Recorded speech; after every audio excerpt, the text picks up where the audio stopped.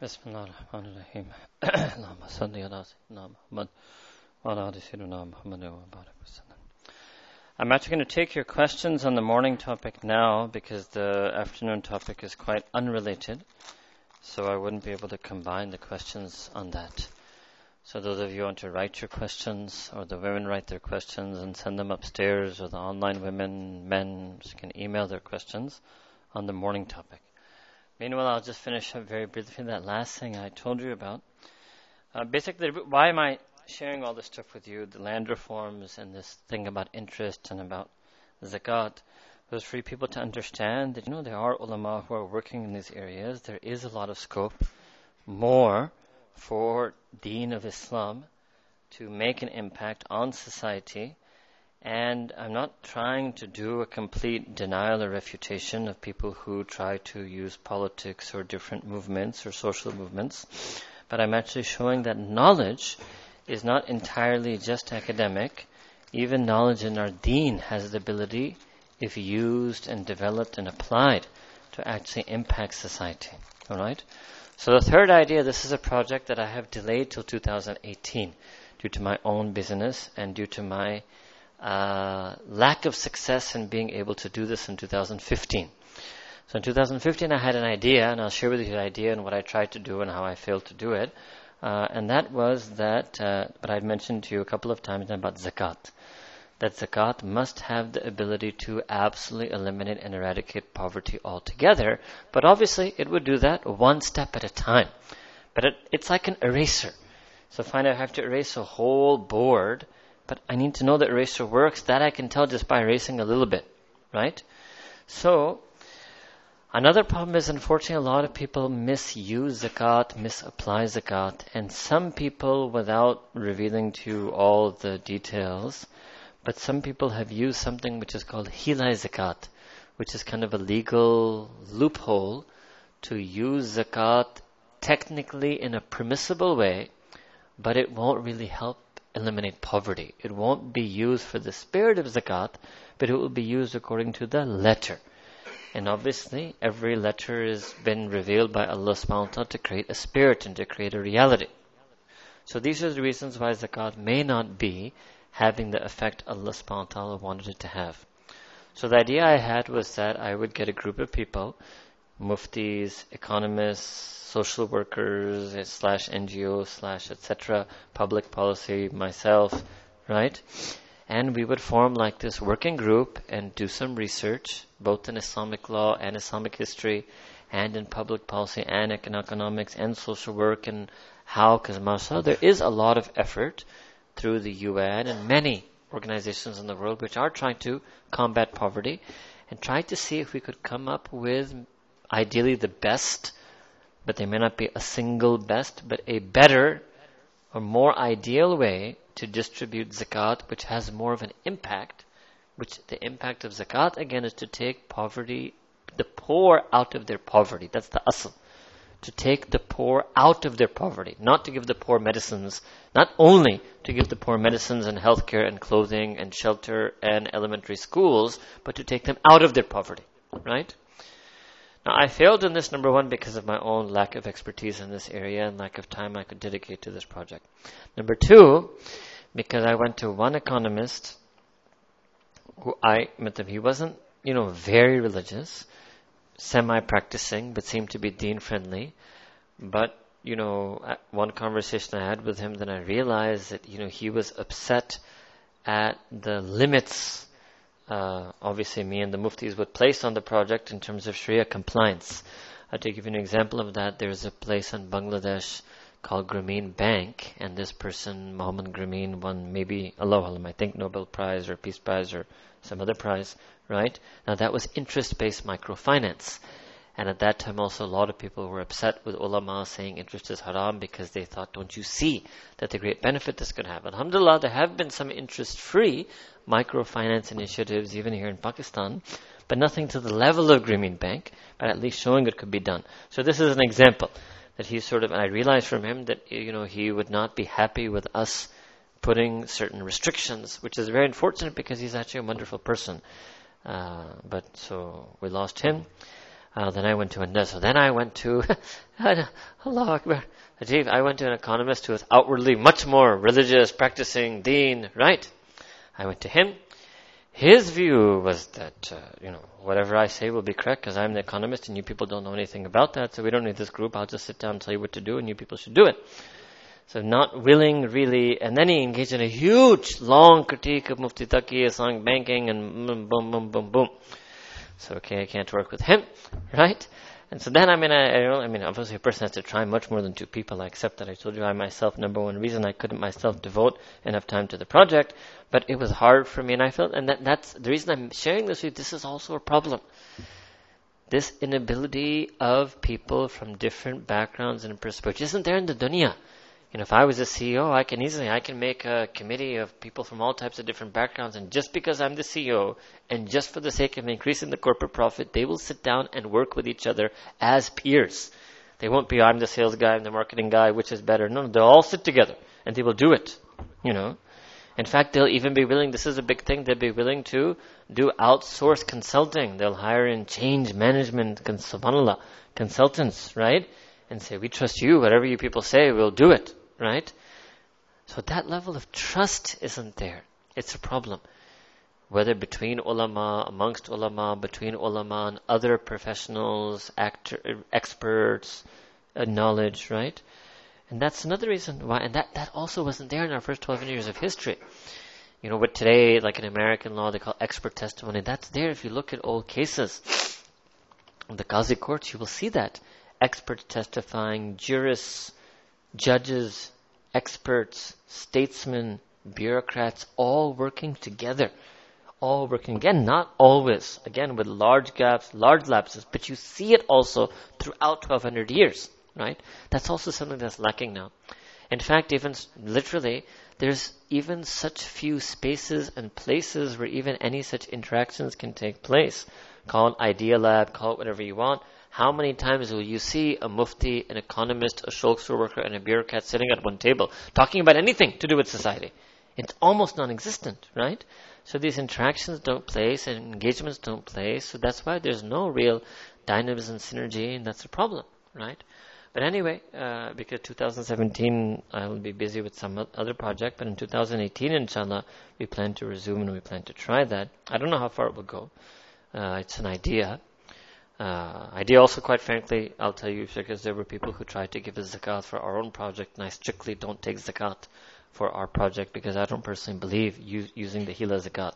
But when I realized the amount of money people were trying to give in zakat, I realized that, mashallah, people have serious amounts of money to give in zakat, and apparently they trust me to use that. So maybe Allah Ta'ala is opening up another door for me that we could do some khidmat of the poor. And that's a very big thing, and I'll be telling you that in the afternoon. That is one big thing, khidmat of poor, that is missing from the best of believers. Forget ordinary people. And one of the greatest attributes of the Anbiya was khidmat of the poor, sohbat of the poor, muhabbat with the poor, mahbubiyat of the poor, and khidmat of the poor, rafaqat with the poor. And after the Anbiya, this used to be the hallmark of the awliyaullah. No doubt, awliya, tasawwuf is about zikr, qurb with Allah Ta'ala, tazkiyah, purification of sins, but it was also a very big thing, right? And that's one thing, is because I'm also part of that tradition of tasawwuf that we're lacking, right? We don't have that, and partly me also because of the English, and so this combined with what I told you, the land reform, because I have been to rural areas of Pakistan also. Not even once or twice. I have traveled in this country, alhamdulillah.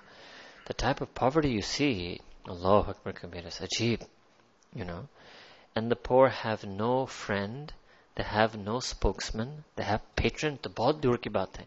They have no patron, no benefactor.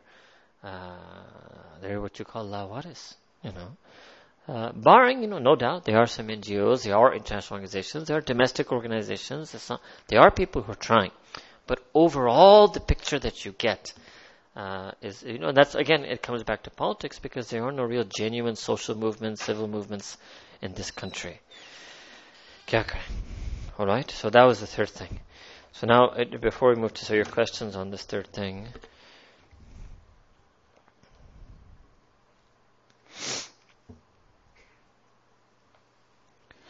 Okay, I mean, right now I'm only going to take the ones that were actually on the topic of the first session. Okay, so I don't know if you literally wrote this question when I was talking, because I just mentioned this, that the questioner is asking about the sitting together of ulamas and different other professions. So is it because of two separate systems? This could be one reason that we have two separate systems of education, religious learning and secular, but it's not that simple either, right? People can still get together. You will have sometimes, in the name of consulting, the engineer who runs the automation, whatever technology of the company, and the sales and marketing. They all went to different systems. I mean, fine, it was a university, but they basically were differently educated, and they're willing to sit together and work together. So I think this isn't enough to explain it. No doubt, that's a separate topic. How can you integrate religious education with professional education? I think that's a separate topic. Meanwhile, I'm trying to figure out how to integrate people who have non-religious education and a religious education. In fact, I think that would be the prerequisite to integrating the systems themselves. If you can't integrate persons, how are you going to be able to integrate entire systems?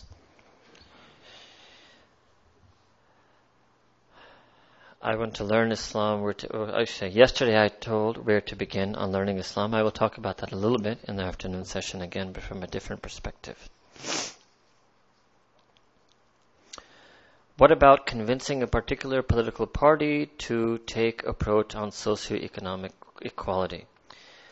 No doubt that could be an effort, but that itself speaks volumes that a political party that has been around for decades would need me to go to them and give them this idea of social justice and economic equality. That's their job. It's like telling me, well, why not go to the doctors and tell them they should actually heal people? It's like the guy doesn't realize that, and he's in that profession, right? That's a big problem in of itself, you know. But it does point out to something which is important, which is what in English we call advocacy, right? I mean, we need people who engage in advocacy, who go to political parties, who even, in fact, I'll go one step further than this, even join political parties with the niyat to try to, you know, bring good policies in their platforms. It doesn't mean I would necessarily advise any one of you in particular to join any specific political party, but I'm saying generally as a society, that might be one problem. I don't know enough about this.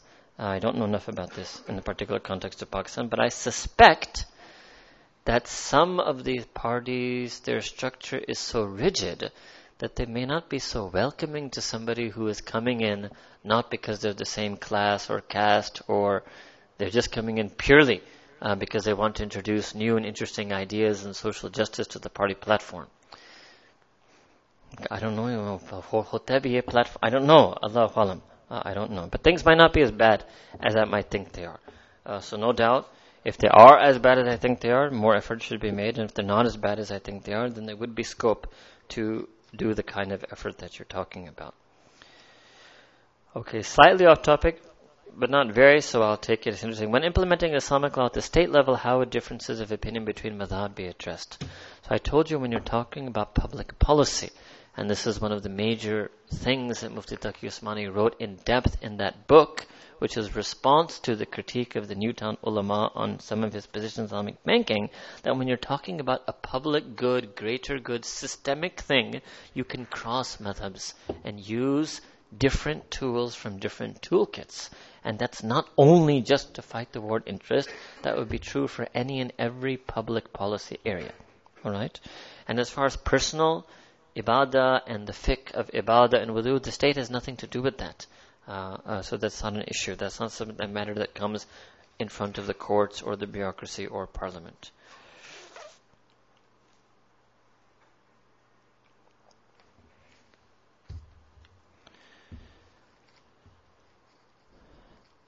How can these days the Qazi system be implemented? I don't think it will be implemented in these days.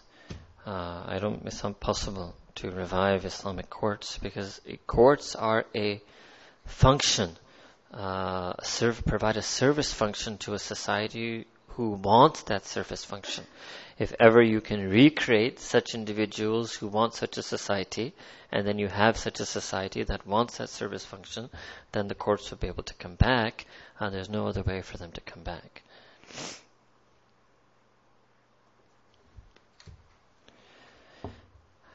That's my same answer to 2-3 questions. How can we bring about state-level Islamic change? How can we bring about Islamic change in the parties? It's all the same answer. You have to, let me maybe open this up.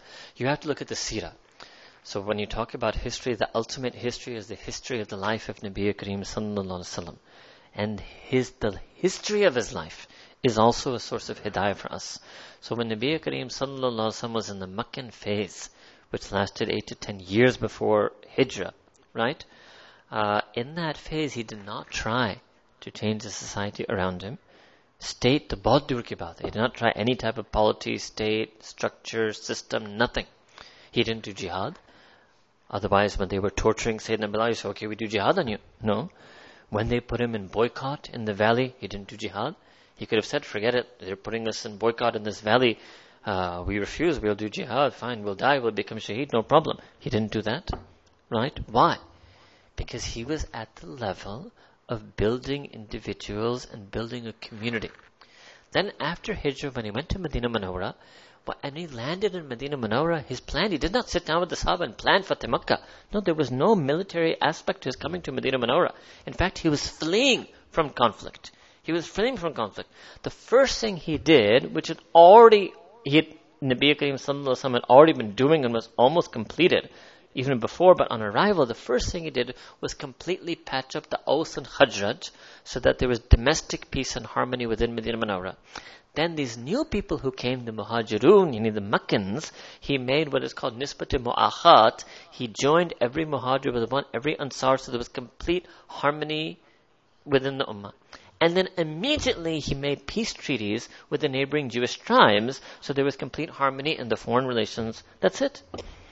He made no plan of attacking Makkah Mukarramah. He didn't send any message to the Quraysh that now our society we're coming after you. Nothing. He just wanted to live in peace. Then the Meccans, they sent an army. First in Badr, then in Uhud, and then those of you know it goes on and on and on, right? Ultimately, finally then, when Nabi Karim Sassam realized that these people will never give up, right? So then he went back and he did Fateh Makkah, alright? So when you look at the way the seerah unfolded, where do we find ourselves now?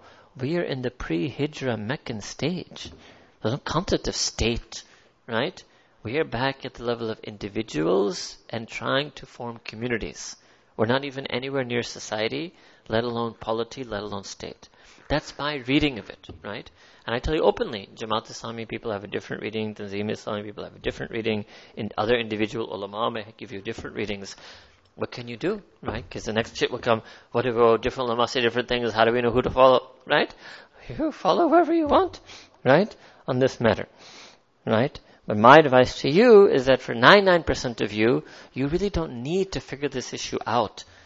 Unless you're an activist who themselves is going to bring about change, and you really are planning to dedicate your life, it's a big commitment and dedication to bring about change in society and state, then you don't need to even discover the question that who's right about how to bring about that change. It's just armchair journalism that you're doing.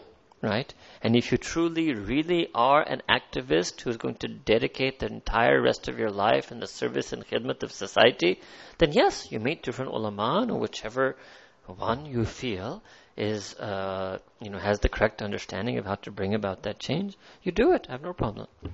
All right? In a non-violent way. Ek ishara mil gaya aapko. You can learn a lot from Gandhi, Gandhi accomplished more. I know this is like heresy in Pakistan and I always do it in front of you. But Gandhi did more non-violence than some Muslims accomplished using violence. Dekhna padta hai.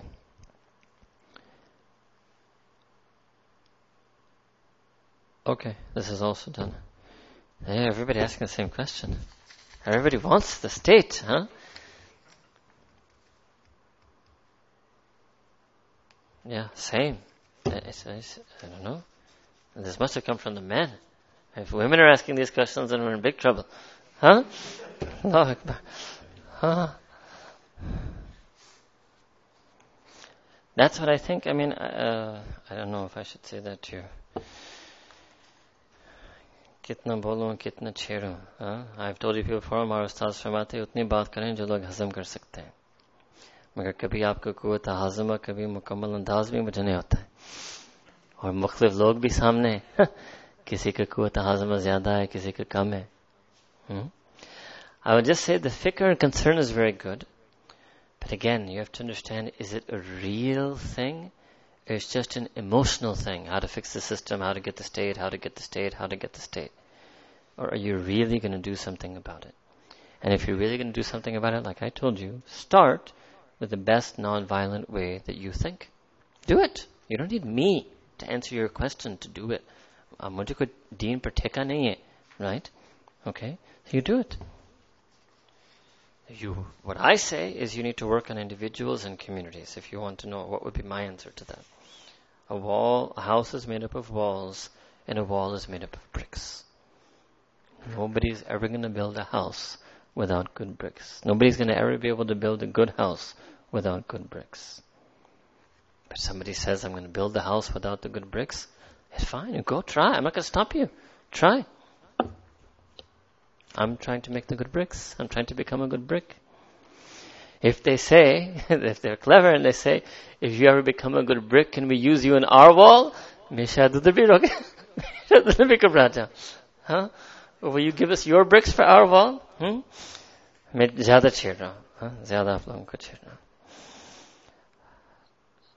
the ones that are done. Take online. Anything online.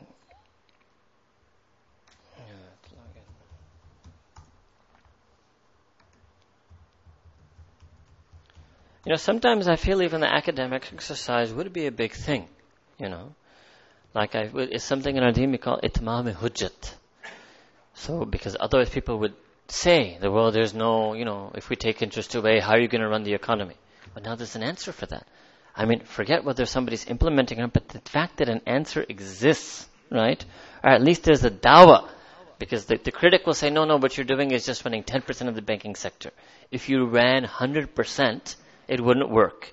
Fine, that's your claim, but we claim that we have a way to run the 100%. Because before your attack was, if you gave us 100%, we wouldn't even be able to run it. But we have a way we would run it. You might not like the way we would run it. You might think the way we would run it wouldn't work, but we have a way that we would run it. Right?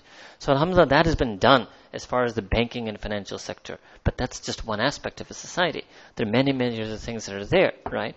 As an example, just to give you an example, I said you should read the Pakistan Constitution, right? Because right now I couldn't give you that answer. If you said, okay, let's say the ulama were to write the Constitution, what would it look like? Nobody's done that, right? So even sometimes I think purely academically, if people were to do it, it would be interesting. It could even start some interesting conversations, right? It would be a platform for discussion. It's possible. I don't know. It's possible some of those groups have done that. I don't know. It could very well be possible that Jamaat Islami, Tanzim Islami, others may have drafted what they felt would be the right. In fact, they should have, given that that's their field. Okay, question about South Africa. Political parties are pushing for land redistribution. Okay, this is a slightly different situation. So the questioner is asking about when you're talking about unlawful acquisition of land in the first place, which took place in South Africa with the Dutch Boers coming in, and they were basically colonialists and they created an apartheid state. And this is a situation, in almost all of actually sub-Saharan Africa. So 100%, I personally believe that, but it's problematic, right? Because what you're talking about is somebody's great-great-great-great-grandfather misappropriated the land. Now, what likely, I cannot live do. This would require a lot of ulama to sit down and deliberate over the matter. But this much I can tell you that Islam would also acknowledge facts on the ground to a certain extent. And there would have to be some level of sulah that would take place between the white farmers over there and who have been, even though they are descendants of colonial oppressors, but they themselves, a lot of them have now become just peaceful, law-abiding citizens of Zimbabwe and South Africa, right? So one way the discussion could start would be that, okay, let's see if we can do some type of sulah. And you understand this concept of sulah in Islam also is not just between brother and brother or between family. It's also something used for social justice and for society, right? And it might be, for example, that, okay, well, let's see that this white farmer, how big is his family, and what is his legitimate need of income based on his legitimate standard of living with a comfortable level, and maybe let him keep their farm to that extent And then beyond that extent, that land should be given to the government, right? Now, another thing, I don't want to, because again, we will stray into purely a political science class, but basically things are never that easy. Because, then when you give it to the government, well, the problem is the government's corrupt, right? So it's not like the government that's why you need the just government in place already before you do the societal reforms, but then you also need just society to get this. It's a very tricky thing, right? So then people would say, well, do you really know that the government would redistribute that land equitably? And unfortunately, in the cases of these African countries, the answer is no. In fact, we can guarantee you that they would not give it away equitably, and whoever the political party is, all their puppets and cronies will all be given pieces of land that it was taken away from the white farmer, right? But the point is that Islamically speaking, we won't necessarily recognize the private property ownership of somebody who acquired that land through colonialism. All right, that's not a legitimate basis of ownership. All right.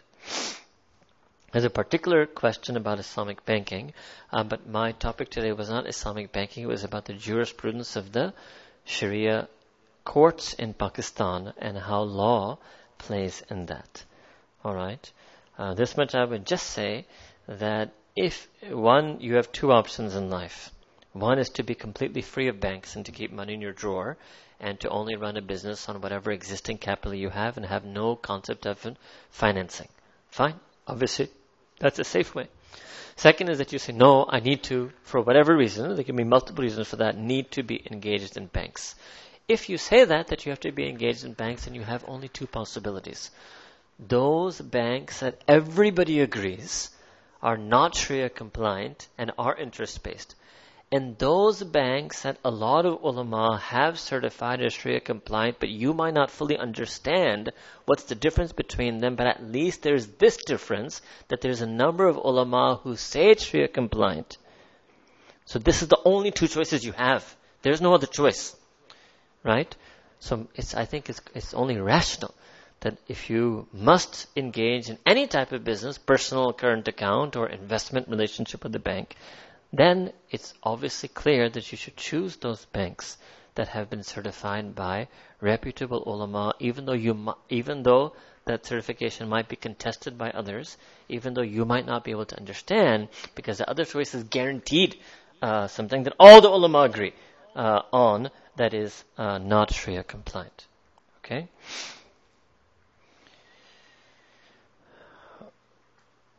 What should we women do to revive the spirit of Sharia? Right? That could be a whole separate ladies beyond that we can give. Okay? You have a unique role as mothers and daughters and wives. But we also have a unique role as fathers, husbands, and sons. These are done. All right? But nothing different. Whatever I said today wasn't really gender specific or gender exclusive. There was nothing I said that was specific to men or women in any way. Okay? All right. Now we move then to the afternoon topic. So if you no. Where is it? You're going to do it? Okay.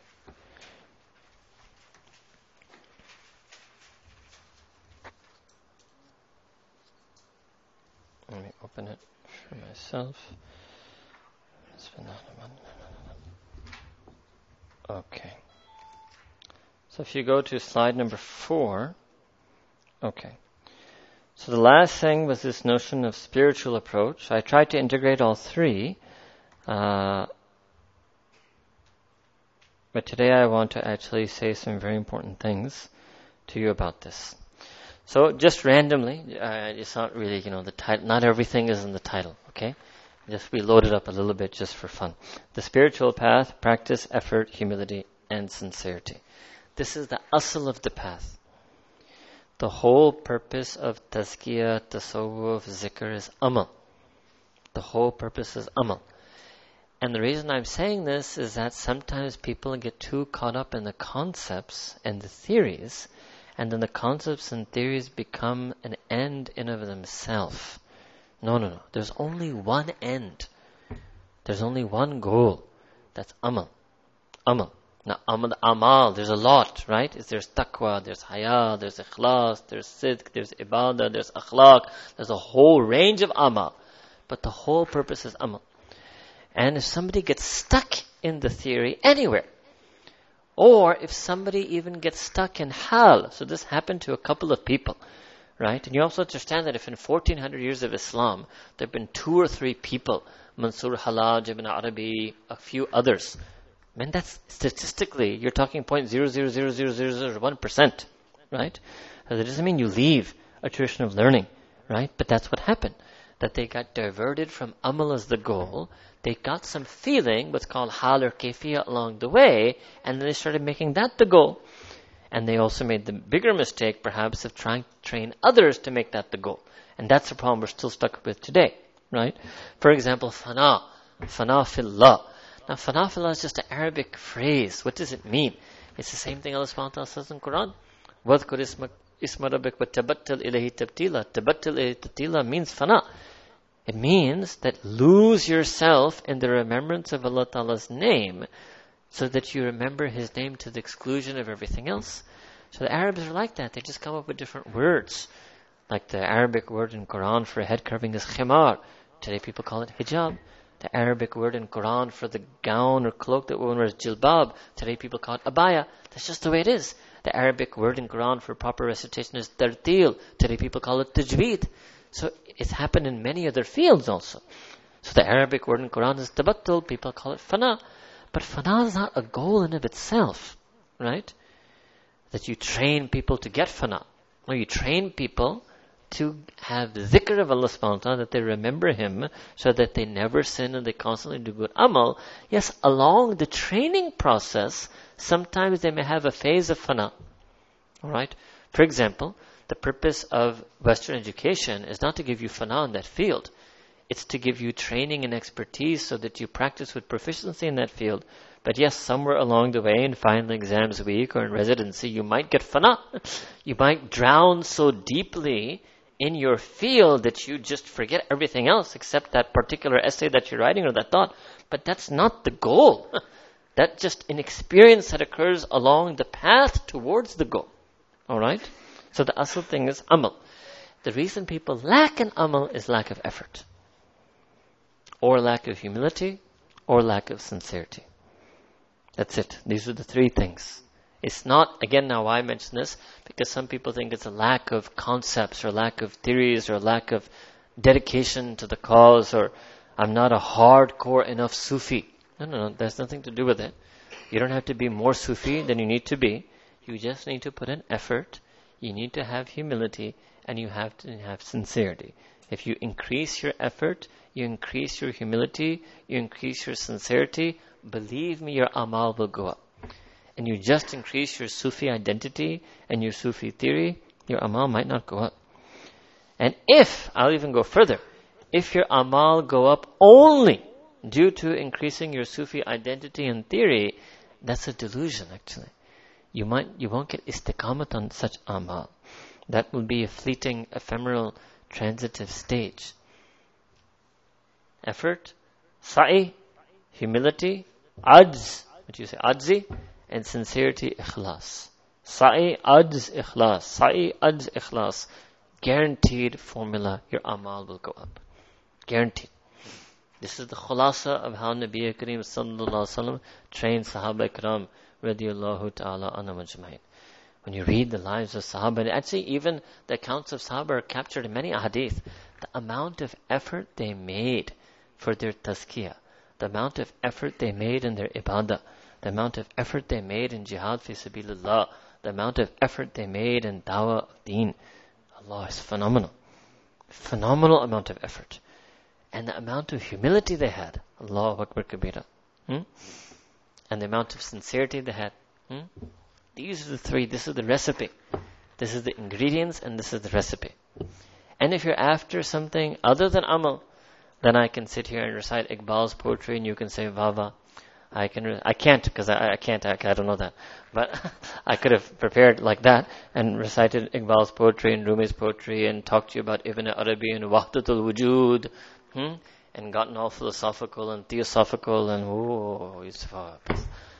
जैसे दर्स हमने तो कहीं सुना ही नहीं, right? कोई फायदा नहीं होता आपको, no benefit in any of that.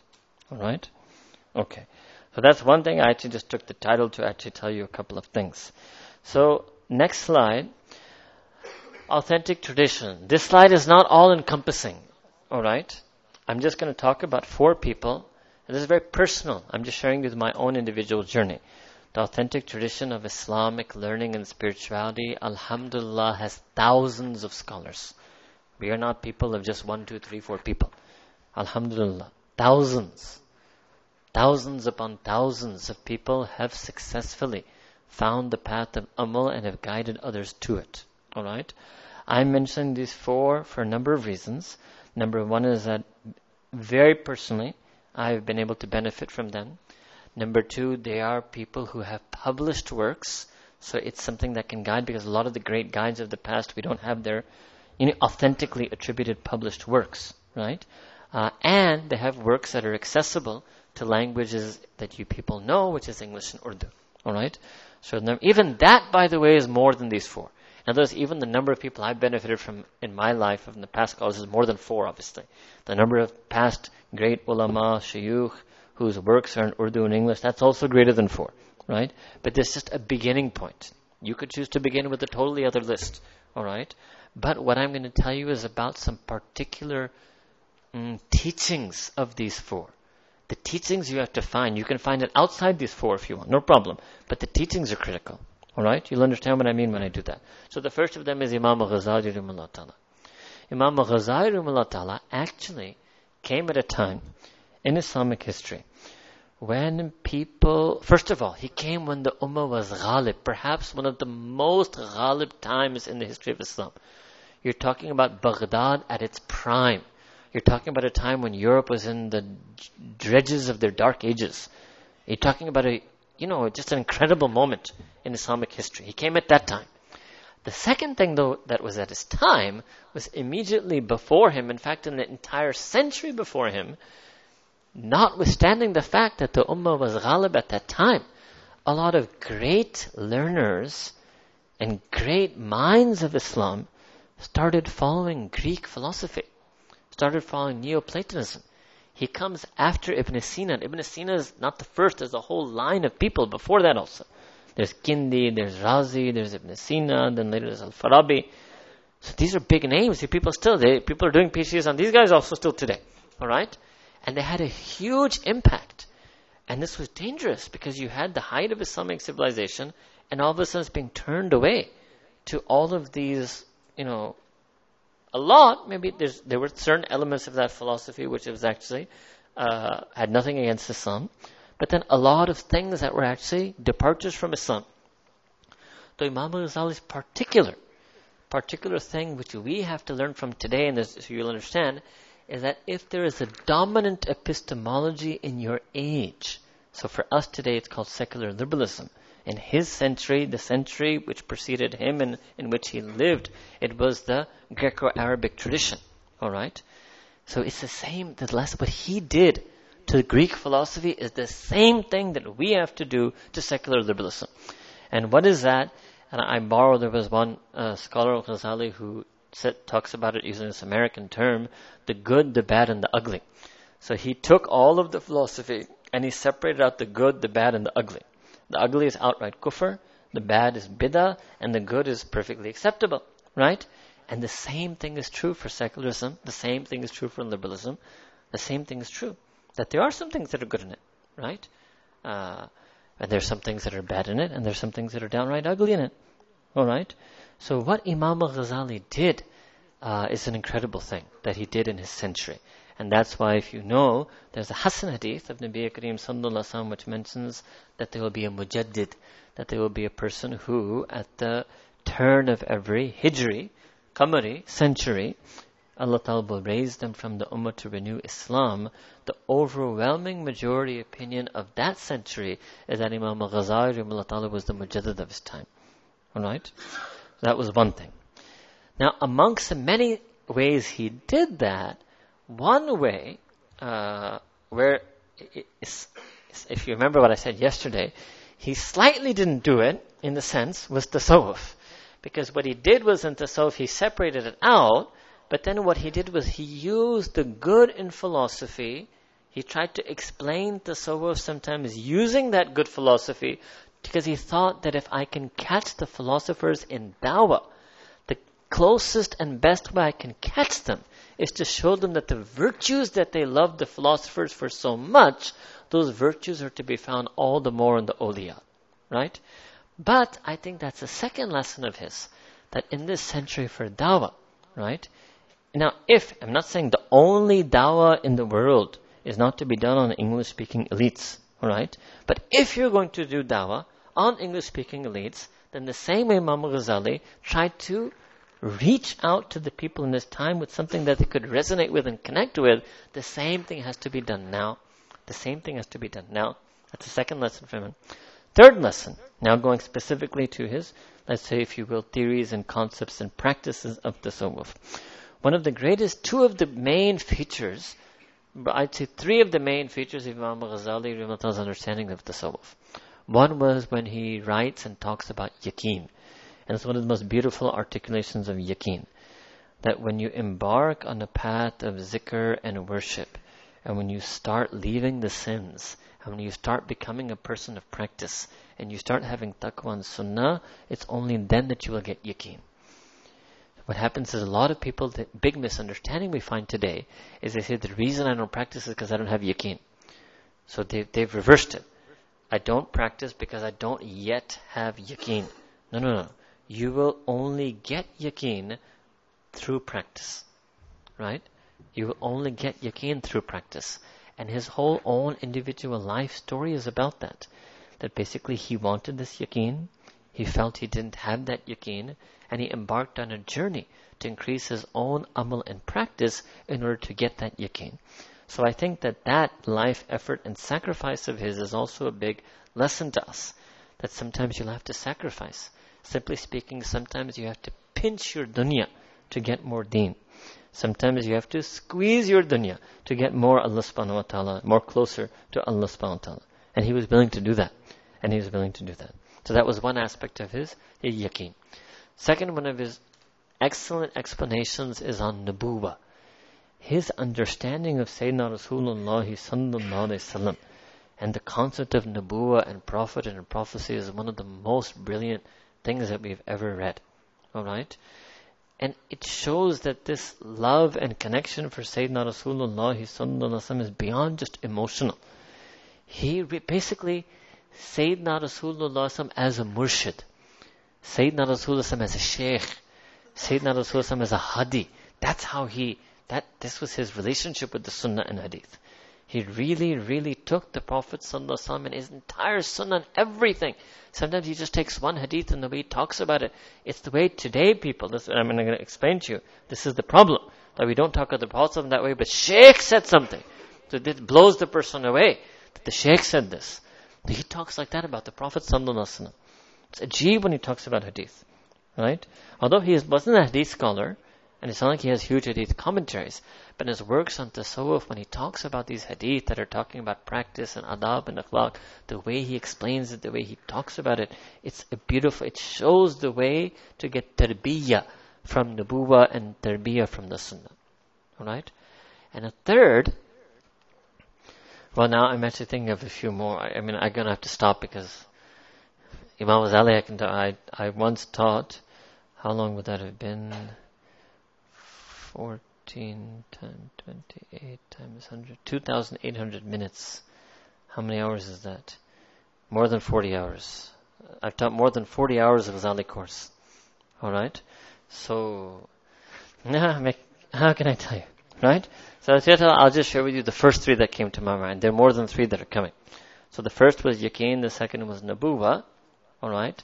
The third was akhlaq. Because in the way that he did that, you have to go really deep to figure that out. Because initially, you'll find it uncomfortable that he's trying to use that philosophical explanation of virtue and ethics and character to rope the philosophers in, right? But when you see how deeply he understood the depth of akhlaq of Nabi Kareem sallallahu alaihi wasallam and the refinement of character that Allah Ta'ala wants insan to have, that's also amazing. It's also amazing. His exposition on character, and he has a whole book in Ihya al-Madin on this. It's one of the most amazing expositions on acquiring good character. Alright? So like I said, so this was the point to me, yaqeen, nubuwwah, tarbiyah through sunnah, and akhlaq. Now these three things, I'm not saying Imam Ghazali is the only person who's done that. But I'm just using a few thinkers to highlight to you the real content matter of spirituality. You can get it from whoever you're comfortable with. Alright? Second, is Imam Rabbani Shaykh Ahmad Sirhindi Rahimahullah Ta'ala. Again, now let's look at the history. Now he came in a time, if those of you know your Mughal history, that he was living first at the time of Emperor Akbar, and then Jahangir, and then finally, just at the latter moments, Aurangzeb. Now, if you look at the history from Akbar to Aurangzeb, you will find a huge transformation. Akbar was a person who was totally gone, really way astray in terms of his deen. So much so that he made a new deen, which he called Deen Akbari, and then later he called it Deen Ilahi. Allahu Akbar Kabira. I mean, even to make a new deen itself is wrong. Then to name it after yourself, wrong.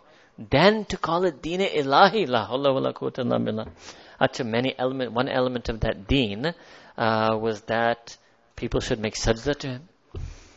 People should make sajda to him. Right? I don't think I need to go further. That one thing is even enough. There's a lot though. If ever you were to see, you would be stunned that how is this possible?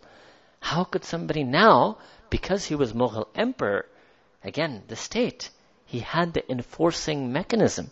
He actually implemented and enforced his deen on the entire South Asian subcontinent.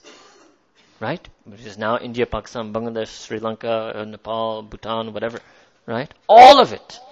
He implemented, like people say, implement Sharia. He implemented Deen Ilahi across the South Asian subcontinent. Allahu Akbar Kabira. Now, if you know your history about Aurangzeb reversed all of that entirely and actually revived the Qazi courts and revived Islam and Sharia. Now, how did this transition happen? How did you go from this, from an Akbar like Akbar to an emperor like Aurangzeb? Literally. Hindu historians even write this. This transition took place due to one man. It was a one-man effort and show. Imam Rabbani Shaykh Ahmad Sirhindi Rahmatullah. So if you want to talk about bringing about systemic change, these awliya-ullah have done it. He's not alone. There are other examples I could say. There are awliya-ullah, mashaykh who have done it. Ajib. Alright?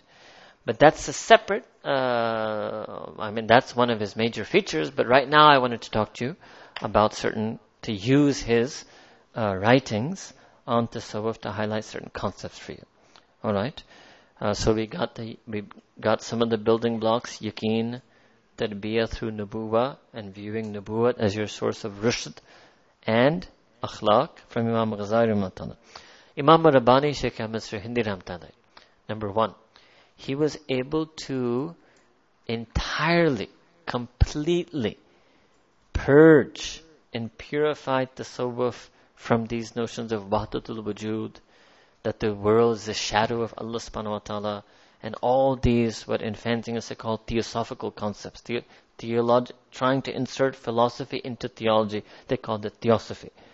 Entirely, he is writing, is refuting each and every one of these things one by one. Alright? So you can say basically, purifying the aqaid, to have pure aqidah, if you want to just give it a title, those of you who are taking notes. Okay? Second, is he really cleared out this concept of bid'ah, right? Which is in English you'd call innovative practices. That there should be no bid'at, so when you're doing practices, amal, to get closer to Allah subhanahu wa ta'ala. Whatever you can think of today even, he's already written about it. You want to talk about milad, or it's the Bar Bilawal Miladun Nabi, he talks about that. You talk about tombs, shrines. He is really the first person in South Asia to write about all the issues and to write about them forcefully. All these things that they're still going on today, unfortunately, in many places. But you find that this person tried to stop it then, and he was very successful, and at least then being able to save some of the rightly guided awliya, mashayikh of his time who were slightly beginning to show some of those tendencies.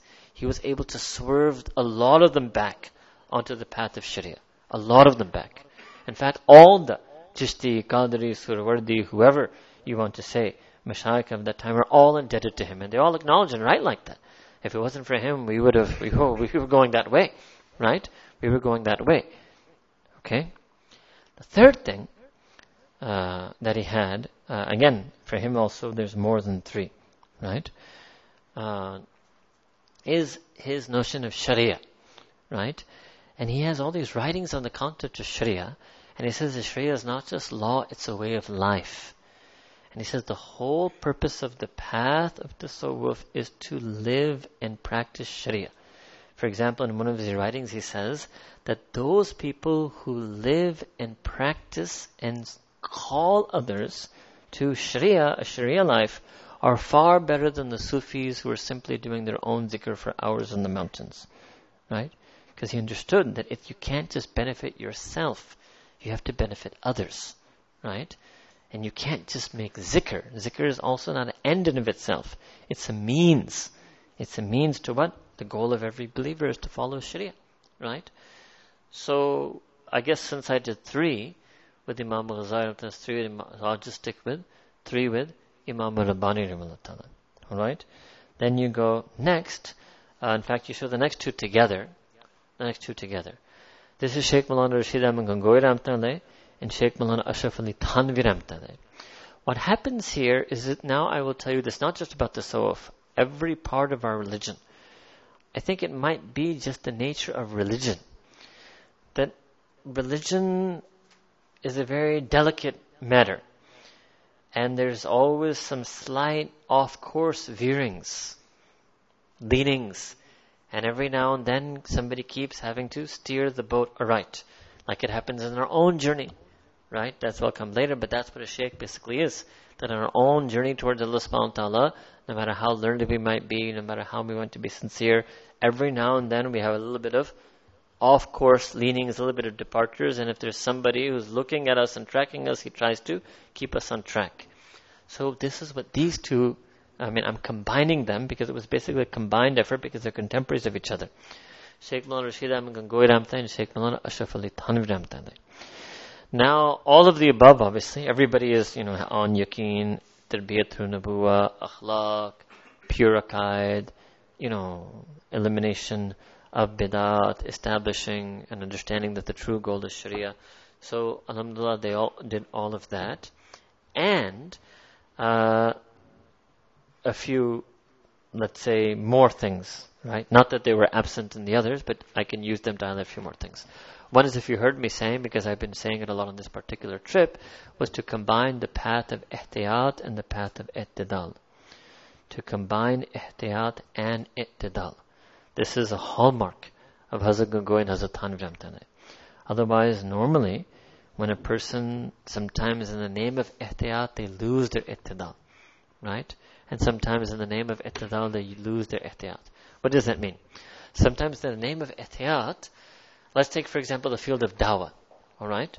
So in dawah, if you only do ihtiyat, then, because I have traveled, and without naming them, I have traveled to some places, or even I've seen some circles in Pakistan, that you can become a very closed circuit community. What happens is it's just, 50 to 100 to 300 families who are all ultra-conservative, ultra-orthodox, and basically they just think everybody else is completely astray and doesn't practice properly. And they're not able to help others. They're basically doing the same mistake that Imam Rabbani said, but he was saying that there's an individual Sufi who's just making zikr on the mountain. This is an individual, this is a small community, right? But they're not able to help others. And that's not the mission of dawah, because Nabi Karim Sallallahu Alaihi Wasallam did outreach, right? But on the flip side, it doesn't mean you drop your ihtiyat. You have to have ittidal in dawah.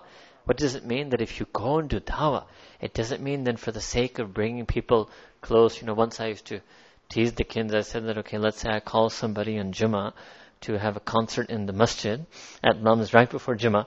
And in the name of the concert, you'll all come. And once I see you there, I'll unplug the guitar, plug in the mic, and give the azan, and I got you. Right? So, And that's fine. That would be a way to do dawah, but there's no ihtiyat in that. You've lost your ittidal, right? So you have to have ittidal. There's certain amount of outreach you can do, and this is a very tricky thing, So I'll give you an example. Once I went to one country, and one of these, people who I feel have the ihtiyat, alhamdulillah, I celebrate and salute them for their incredible taqwa, but they don't have the ittidal. So he critiqued me because I do this radio program in South Africa on Thursday nights. So he started critiquing me that, and this is, the name of the radio station is called Channel Islam International. Just so you know, it's an Islamic radio station. I also accept there are a couple of things that they do that may not be the most strict. They don't happen on my program, all right? But there are a couple of things that they do, right? That I may not necessarily agree with. They have a mufti. They have a Sharia advisor who's a mufti who's actually known to be a fairly strict person in that country. So this person came and he critiqued me. You're sheikh and you speak on radio. I said, okay. Mufti Muhammad Shafi, and I'm sitting in Karachi, Mufti Muhammad Shafi used to do a program on Radio Pakistan. At a time when on Radio Pakistan there were also, not during his program, but there were also musical programs and readings of drama plays and all types of things, which is much worse than anything. Channel Islam International doesn't have any music, right? So why did Mufti Muhammad Shafi do that? Because he had that ihtidal, right? In his own program, there's ihtiyat, but he's going to use that opportunity for dawah. He's going to do the outreach. He's not going to say that I'm not going to go on radio, right? I'm not going to go on radio. He went on radio. He went on the radio, all right? So this was their foresight. The Mufti Muhammad Shafi, as you know, is one of the great students of Sheikh Maulana Ashraf Ali Thanvi. He's in that Thanvi tradition, right? So this one way I'm using dawah to illustrate to you the path of ittidal and path of ihtiyat, right? I think, so that's one way I can mention. Second, actually the rest of the things, let me just see. So you just actually go to the next slide because I actually made a slide out of it for you. So there are three things, we'll stop over there. Now I'm going to, giving you this example of ittidal and ihtiyat, there are three particular things. Why don't you show all three of them first? I'll read them and then you hide the last two. So Sheikh, so the three things I'm going to take from Maulana Rashid Ahmad Gangohi and Maulana Ashraf Ali Thanvi. Sheikh, the concept of Sheikh, non-exclusivity and formal zikr. So let's go look at the first one, Sheikh. What happens is that it's a natural human tendency to do something. You can call it hero worship, you can call it personality worship. There's a tendency towards shakhs-prasti in a human being. Max Weber captured this when he talked about charismatic leadership. There's charisma, there's authority, there's attraction, there's persona, etc., etc. Right? Now again, remember, ihtiyat and ittidal. Right? So on the one hand, you need that to inspire and motivate people. If you lower someone too much, then they won't, if they view him as having no authority whatsoever, then they won't be able to inspire and motivate them. And more importantly, they won't be able to do islah. They won't be able to correct them. You won't take islah from someone unless you think they have some authority, right? You won't take rectification, correction, guidance, instruction, dant, dipak, ragra, unless somebody has some authority over you, right? But at the same time, you have to have ittidal. If you elevate a person too much, right, then again, the sheikh is a means, the sheikh is not the end. Sheikh is a means. The professor is a means. He's not the reason you go to university. He's a means to help and guide you as an instructor. He's not the end. He's part of the process. He's not the process. All right? So their writings and their understanding, but even more than on this particular first one, even more than their writing is their own practice. The kind of sheikhs they were, let's put it that way, right, is really a role model of how to be a sheikh. I don't know how to explain this to you now. I'm bringing you on this side of the table, so to speak, right? Because I told you it's very personal for me, things that I personally benefited from.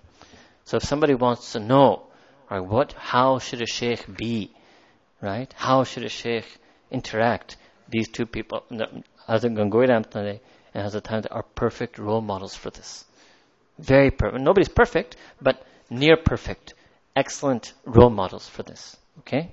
So even more than their writings on this do exist, but it's their own lived life. Do you understand what I'm trying to say? Right? Sometimes you might experience that in your corporate jobs that, okay, you joined, but you had a really good manager. You thought, okay, that's the way a manager should be.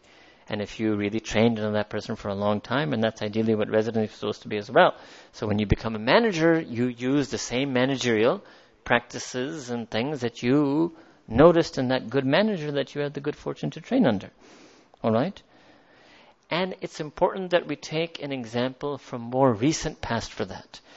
Because Imam al-Rabbani and Imam al-Ghazali were living in times so different that to be a sheikh today like they were, it's just not going to happen. And to try to do that would be very awkward. There would be a lot of what we call takalluf and tasannu. There would be a lot of formality and artificiality in that. But these two, Hazrat Thanvi Ramtai and Gangohi Ramtai, are great examples for that. So that's the first. Second, non-exclusivity. This is another problem. So what I'm doing basically is I'm trying to address some misconceptions that exist in certain circles of tasawwuf, right? Non-exclusivity means that they weren't exclusive, that you can only be their students or they're the only sheikh or their method is the only method. Even, interestingly, and again I'm a very blunt person for everyone, including traditions I myself may belong to and respect, some of the people today in Sheikh Ashraf Ali Thanvi Ramtai's line, they have unfortunately fallen to this level of exclusivity. Sometimes बस हम सिर्फ हज़रत थानवी को मानते हैं, बस जो हज़रत थानवी का है वो ही बचाए, बाकी सब, तो that's completely against his own mizaj. Once somebody wrote him, and one of a sheikh from his own line himself told me this, that once somebody wrote him that I'm looking for a sheikh. So he wrote back and said, okay, there's this one Chishti sheikh, there's this one Qadri sheikh, there's one Naqshbandi sheikh. It's an interesting thing. First thing, he didn't mention himself. And number two, he gave him recommendations from each of the three maybe major different methodologies that were around at this time. Today you write somebody in his line, 90% of them will say, can we only accept Hazrat Tam, sirf unhi ko mante hain. And isi silsila mein these 3-4 people exist in Pakistan and you should only go there. Right? But they weren't like that. Non-exclusivity.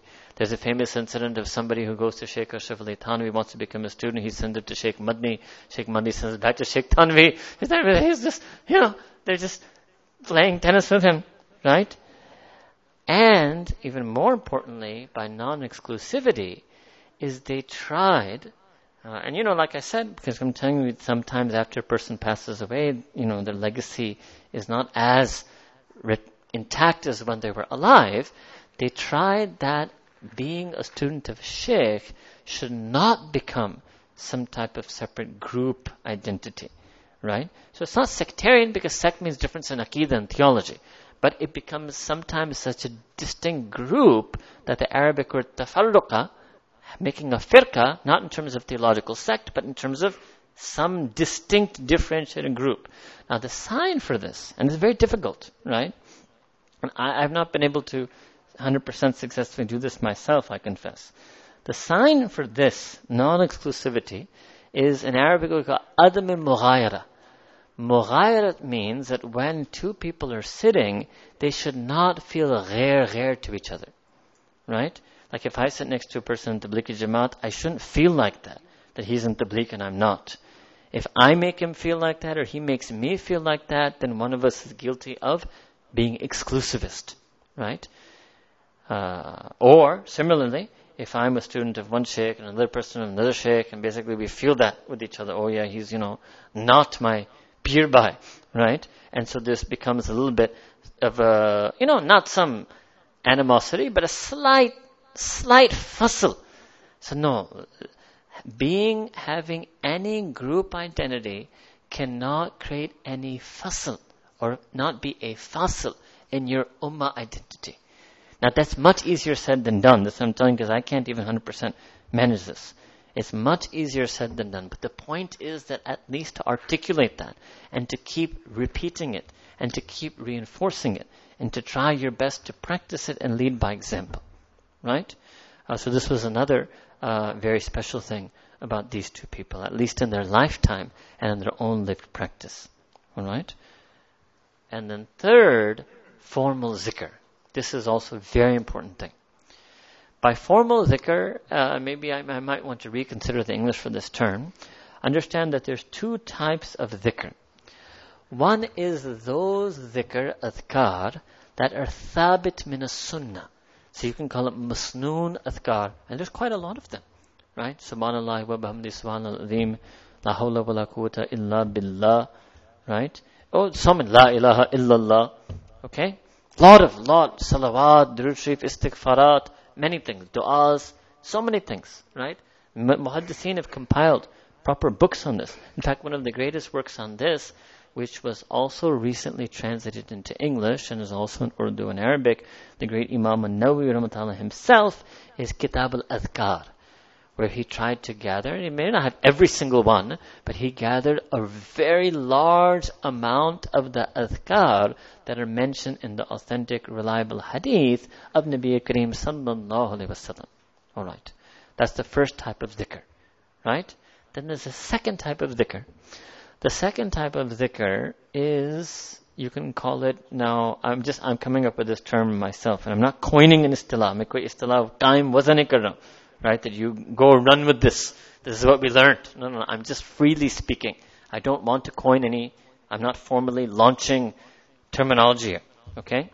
But you can call it izafi zikr. You can call it extra zikr. Maybe you could call it like a training method or a tool.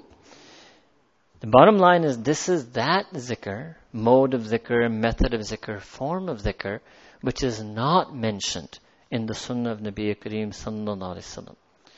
Now, if I were to be more precise with you, and if you remember, and I first, and this is why I took a bit, I first actually was going to redo those slides this year. But again, it takes me too much time to repeat. But if you weren't here last year, you can again view that on YouTube. I talked about this, and I established that from Sahih Hadith, that you can make dhikr. So just because otherwise the first question that comes to a person is, why in the world would you do any dhikr that is not mentioned in the sunnah of Nabi Kareem sallallahu alaihi wasallam? I already did that for you last year. It's clearly established from that very same sunnah that is perfectly, completely, absolutely acceptable and permissible to do a type of dhikr, form of dhikr that was not done by the Prophet sallallahu alaihi wasallam. That's something that might be even worth doing again. Let's see if I get... But let me first tell you about this second type, alright? You just have to trust me on it and then see, because I have established it through proofs and references in the slides from last year, okay?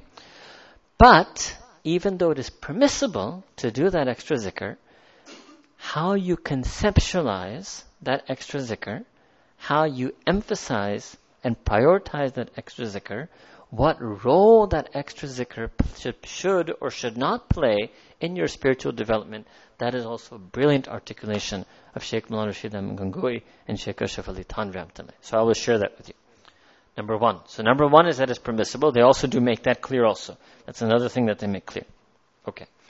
Number two is that, now this is going to be very tricky what I'm going to tell you, that its status is secondary, but in the initial stages, its benefit to you might be primary. It's a unique thing. Its status, its daraja, is secondary, but initially in its benefit to you, it might be primary. And the way they explain this, they say that this zikr is being done first as ilaj. In fact,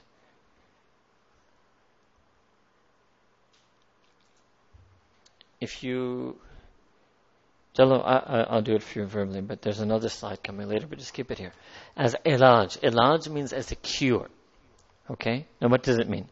For example, let's go back to the first type of dhikr, which I told you is masnoon dhikr, sabat min as-sunnah. Even greater than that is the fard dhikr, like salah, the fard, the fara'id, active ibadat. Now what happens is somebody even in the fara'id has an illness of ghafla, has an illness of waswasa. So that's an illness. And that doesn't go away by praying more fard salah. Right? So forget even masnoon dhikr. It doesn't even go away by praying more fard ibadat. So what a person needs is something else which is ilaj, which is a cure. So this secondary in status zikr, which is the non-sunnah zikr, which are methods of zikr that were designed by awliyaullah, right? And they vary, and hence you have these different terms, Naqshbandi, Chishti, Qadri, right? And actually those words simply refer to different methods and curricula of zikr. So those zikr are of secondary status in terms of their ajr, in terms of their thawab, much less than the ajr thawab you would get from doing sunnah zikr. But in the beginning, they're done as ilaj, as treatment.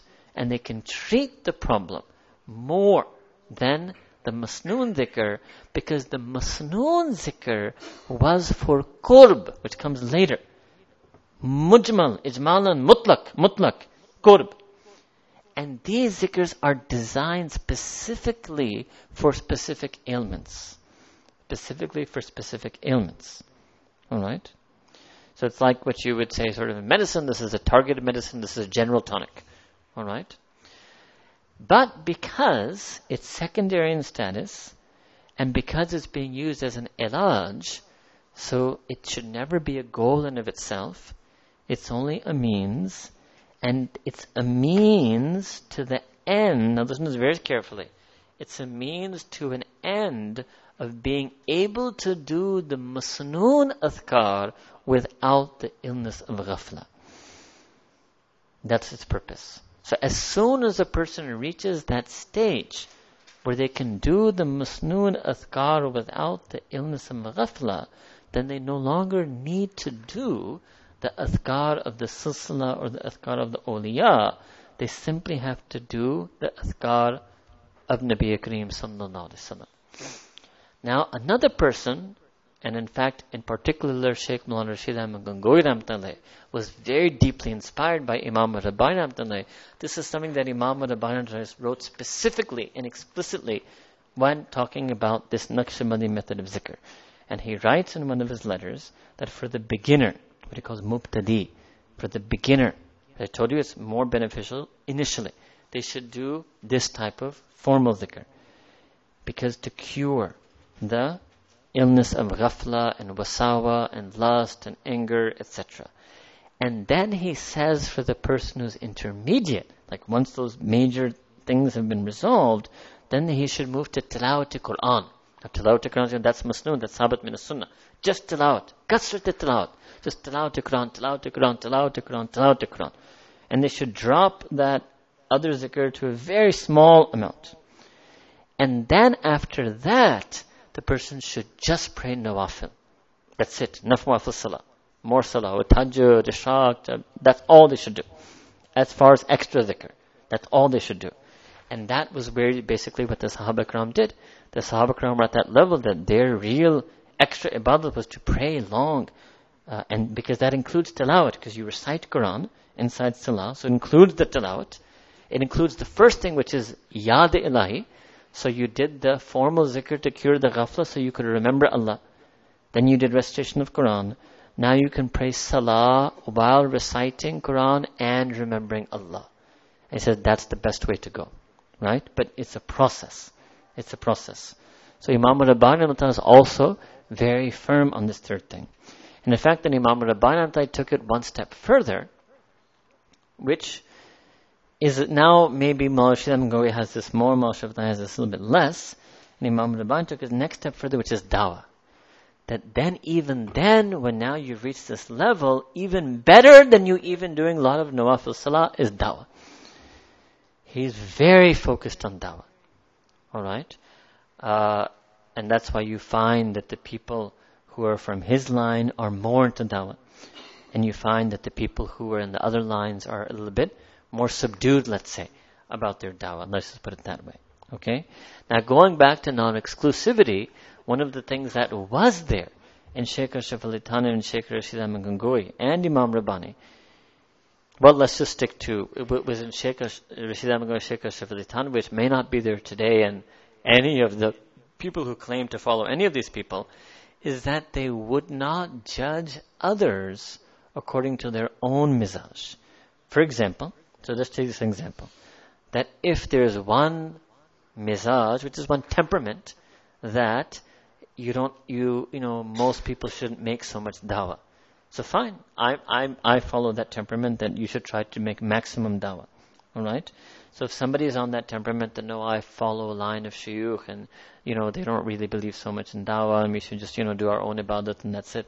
Fine, I'm not going to judge you on my temperament. That's fine. If that's what your sheikh said, you do that. Don't do dawah. Right?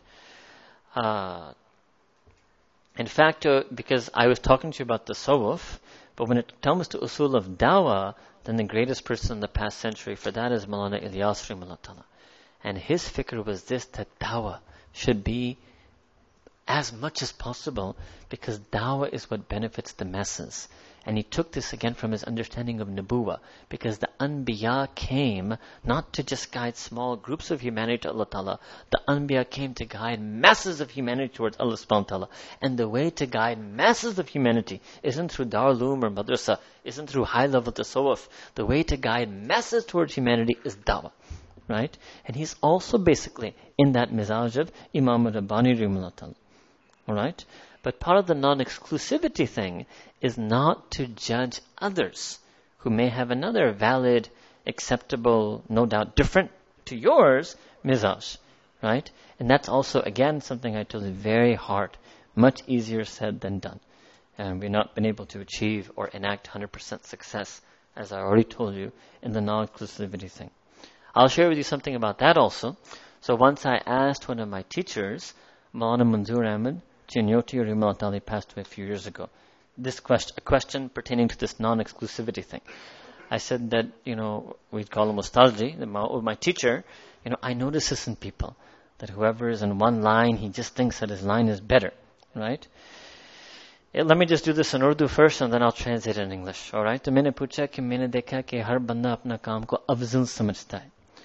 तो उन्होंने फरमाया कि देखें, हकीकत ये है कि दीन के खिदमात के हर शोबे की फजीलत के हम कायल हैं, किसी एक की अफजलियत के हम कायल नहीं.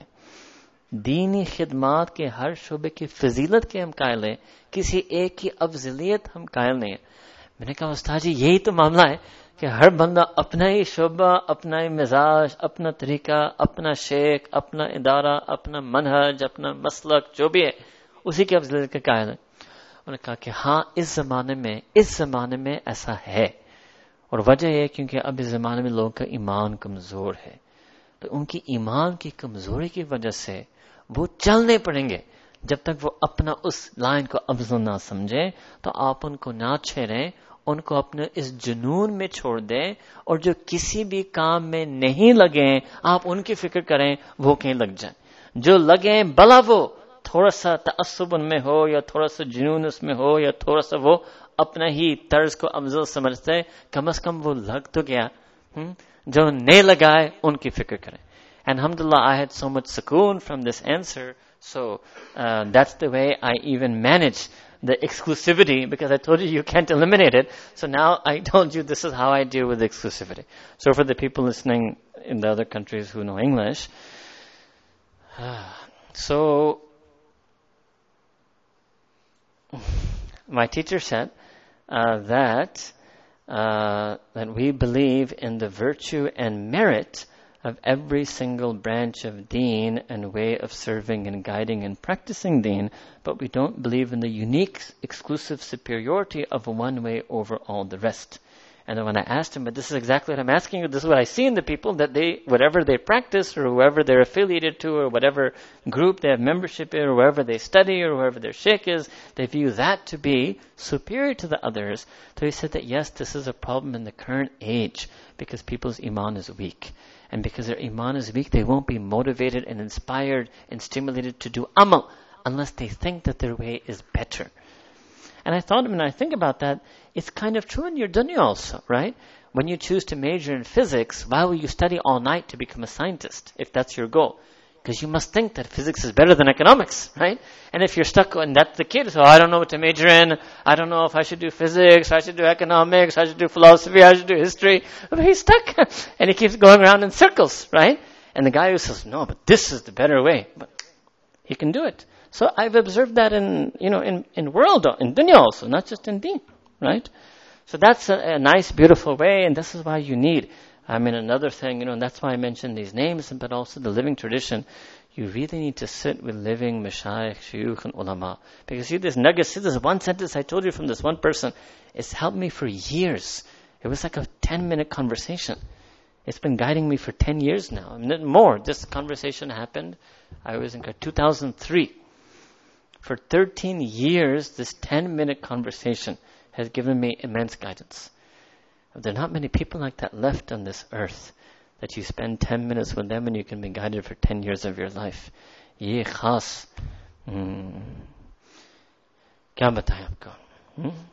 चलो हम मुकम्मल इन चीज़ों से मारूम तो ना वाकिफ ना, कुछ तलाश में तो हम, कुछ तलब, कुछ चाहत हो, फिर असल तो अल्लाह ताला हिदायत देने वाला है. अल्लाह ताला हिदायत देने वाला है. So I jump back to the non-exclusivity, to the formal zikr. So again, so this is what I told you. So I ended it with that Imam Rabbani to take it even one step further, that dawah, right? So there's different understandings, right? And I had already talked to you about dawah in terms of the ihtidal and ihtiyat in dawah. Okay? So, and again, the purpose of this was not to confine you to just these four, but to show you that there are very real, substantive things to be learned from this tradition. And I just showed you what I personally learned from these four. And that's in front of you. Right now, I did it for you live. And I think all of you would see that was some real learning that took place. This is real help for us. This is real guidance. This is real tarbiyah. Okay? All right. So, at the next slide, number 7. So, then what? Now, in order to do the practice, let us put this way. There are two things. I'm going to do this for you very quickly. These are just two lists that I made. The first is the training, to be trained to do amal. And the second is for me to tell you what those amal are.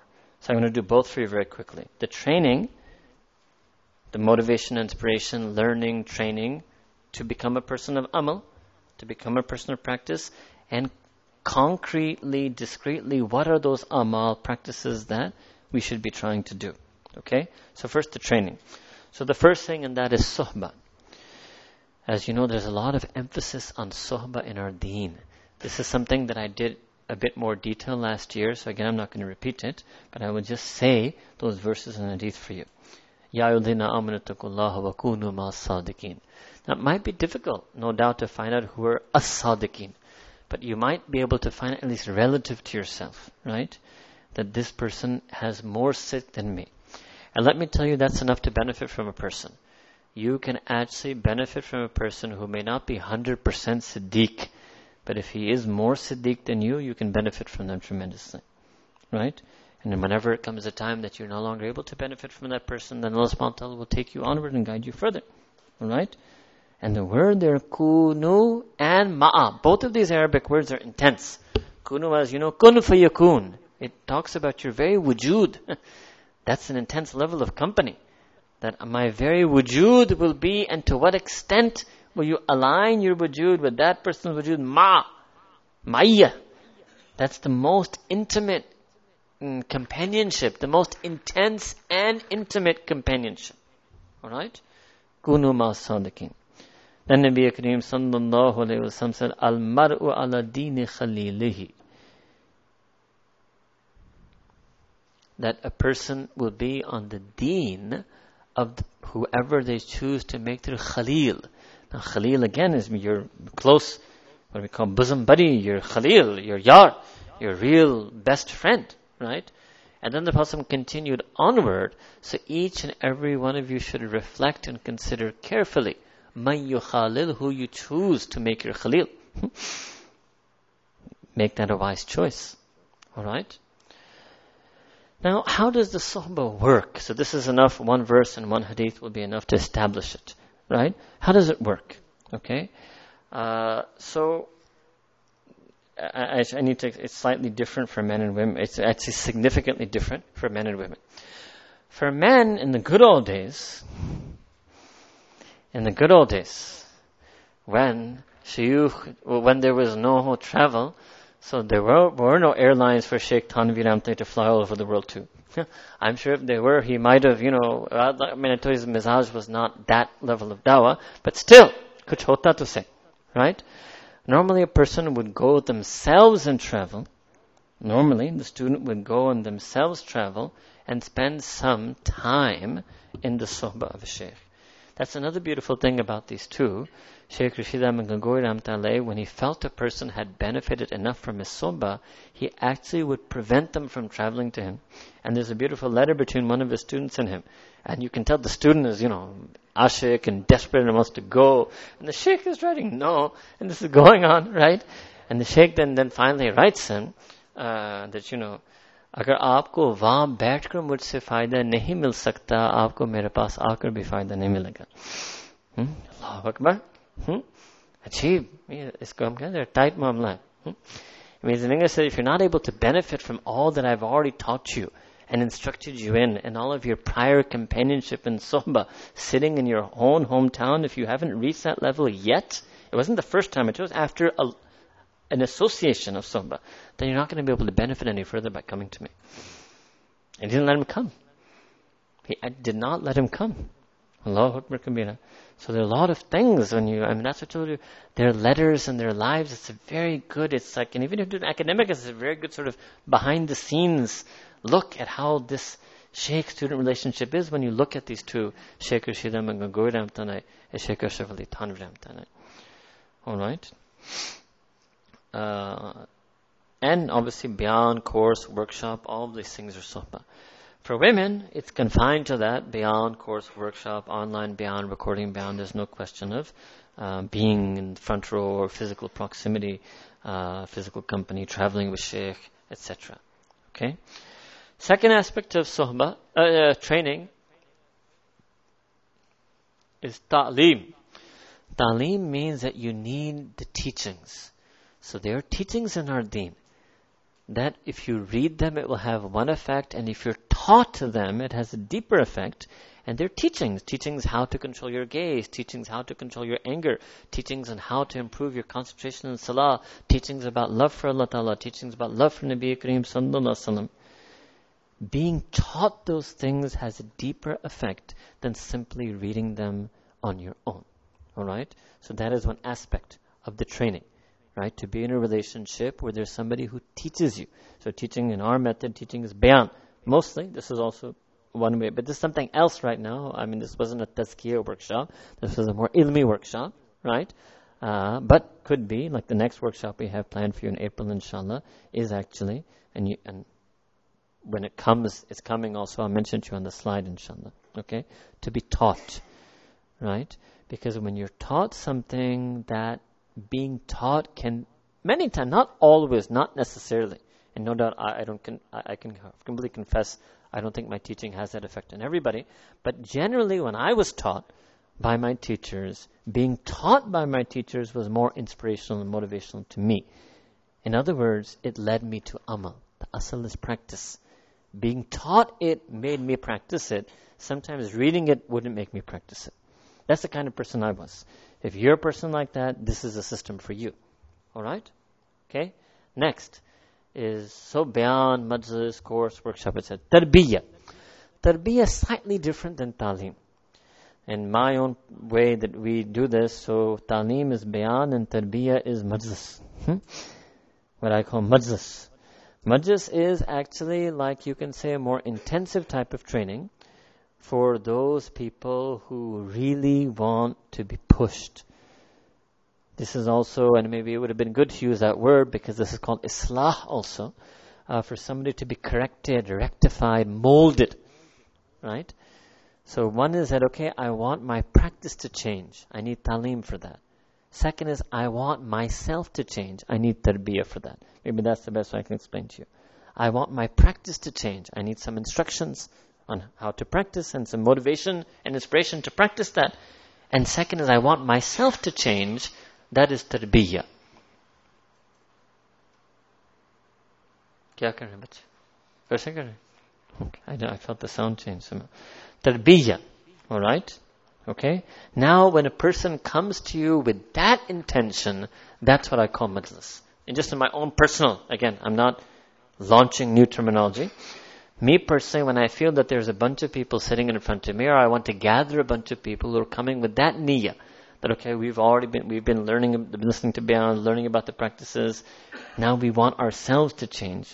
So I also call it ragra. Ragra, Islah, Tarbiyah. It's slightly different. Hard to explain. Alright? Next is Tazkiyah. Tazkiyah is related to these things. Tazkiyah is basically, in English it means purification, right? And the reason I put it last is because it's the asl. All of this sohbah and talim and tarbiyah is to purify oneself of sins and to purify oneself of anything that is even slightly displeasing to Allah subhanahu wa ta'ala. So that's the asl of all these things, right? So maybe we would have structured it a little bit differently in the formatting, but sohbah, talim and tarbiyah is done for the sake of tazkiyah, right? In other words, for the sake of amal, practice also, and the sake of purification as well, okay? Because one big aspect isn't just to do good amal, but is to leave the bad amal. To leave the bad amal. So that's basically what we're talking about when we talk about tazkiyah. And again, you need all three. Sometimes being in a good company helps you stay away from sin. Sometimes learning how our deen guides us to stay away from sin helps us stay away from sin. And simply sometimes you might realize that a sin is so deeply ingrained in me that I'll never be able to leave it unless I change. It's not just me changing my company or increasing my amal. Until I change, the sin won't leave me. Tarbiyah. Alright? So this is another very important thing, tazkiyah. Alright? Now after tazkiyah, it's not really all the same bullets, but another aspect of training is what I would rather put it this way, that there is something coincidental. Coincidental means that it occurs along and during the process of this training, during the sohbah, talim and tarbiyah, which was done for the sake of tazkiyah and for amal, that occurs along the way, and that's called ta'alluq. Right? Naturally, the longer you associate with any professor, you sort of get to know them. They sort of get to know you. Then a relationship develops. A relationship starts, then it develops, then it builds. This takes place over time. So this is another thing that I mentioned to you, that this also has to have balance. So the purpose of the shaykh is sohbah, talim and tarbiyah, for the sake of tazkiyah and amal. The purpose of the shaykh isn't ta'alluq, that I just want to be in a relationship with shaykh. I'm talking about men, right? Because some men also, we call them, they look at us with the puppy dog eyes. That's all they want. They just want to be in this deep relationship with the shaykh, right? That's for them, that's what it's about, right? And then this has all types of negative consequences. So then they're all watching each other, who's closer to shaykh, who did shaykh pick to make his slides, why didn't he pick me to make the slides, and all types of things start coming, all types of negative, what do they call negative, whatever, externalities, all types of crazy things start coming up, right? Why did he go in his car? Why didn't he go in my car? Oh, he remembered his name, he still doesn't yet know my name, right? The ta'alluq is not the asl, right? Just remember, I'm separating islahi ta'alluq and islah ko nakal mein alag istilah ka. Alright? That's what I'm saying. No, some of these words can be used in different ways. Alright? Focus on the concepts, just forget the tags. Okay? It's not about that. It's not about your personal friendship with the shaykh. Yes, that's a coincidental or incidental, non-essential, ghair maqsudi thing that can happen. And it may not happen. I'll tell you outright, it might not happen, I've benefited some of my teachers in madrasa who I can't really say I had a personal ta'alluq with them or they had a personal ta'alluq with me. I still benefited from them. Right? And in fact, two teachers really just popped up into my mind. One who I did have a personal ta'alluq with, and the second who I didn't really have a personal ta'alluq with. But in terms of ilm, I benefited equally from both of them. And that was the asl. That's why they were my ustad, was I would learn ilm of deen from them. Alright? So this is coincidental, this is incidental, this does happen, it can happen, it may not happen, it might sometimes happen, it may not always happen. Samajh gaye? Alright? Okay? Now, as long as the goal is, maqsood is tazkiyah and a'mal. as long as you're making progress in that, right? That's the asl. Alright?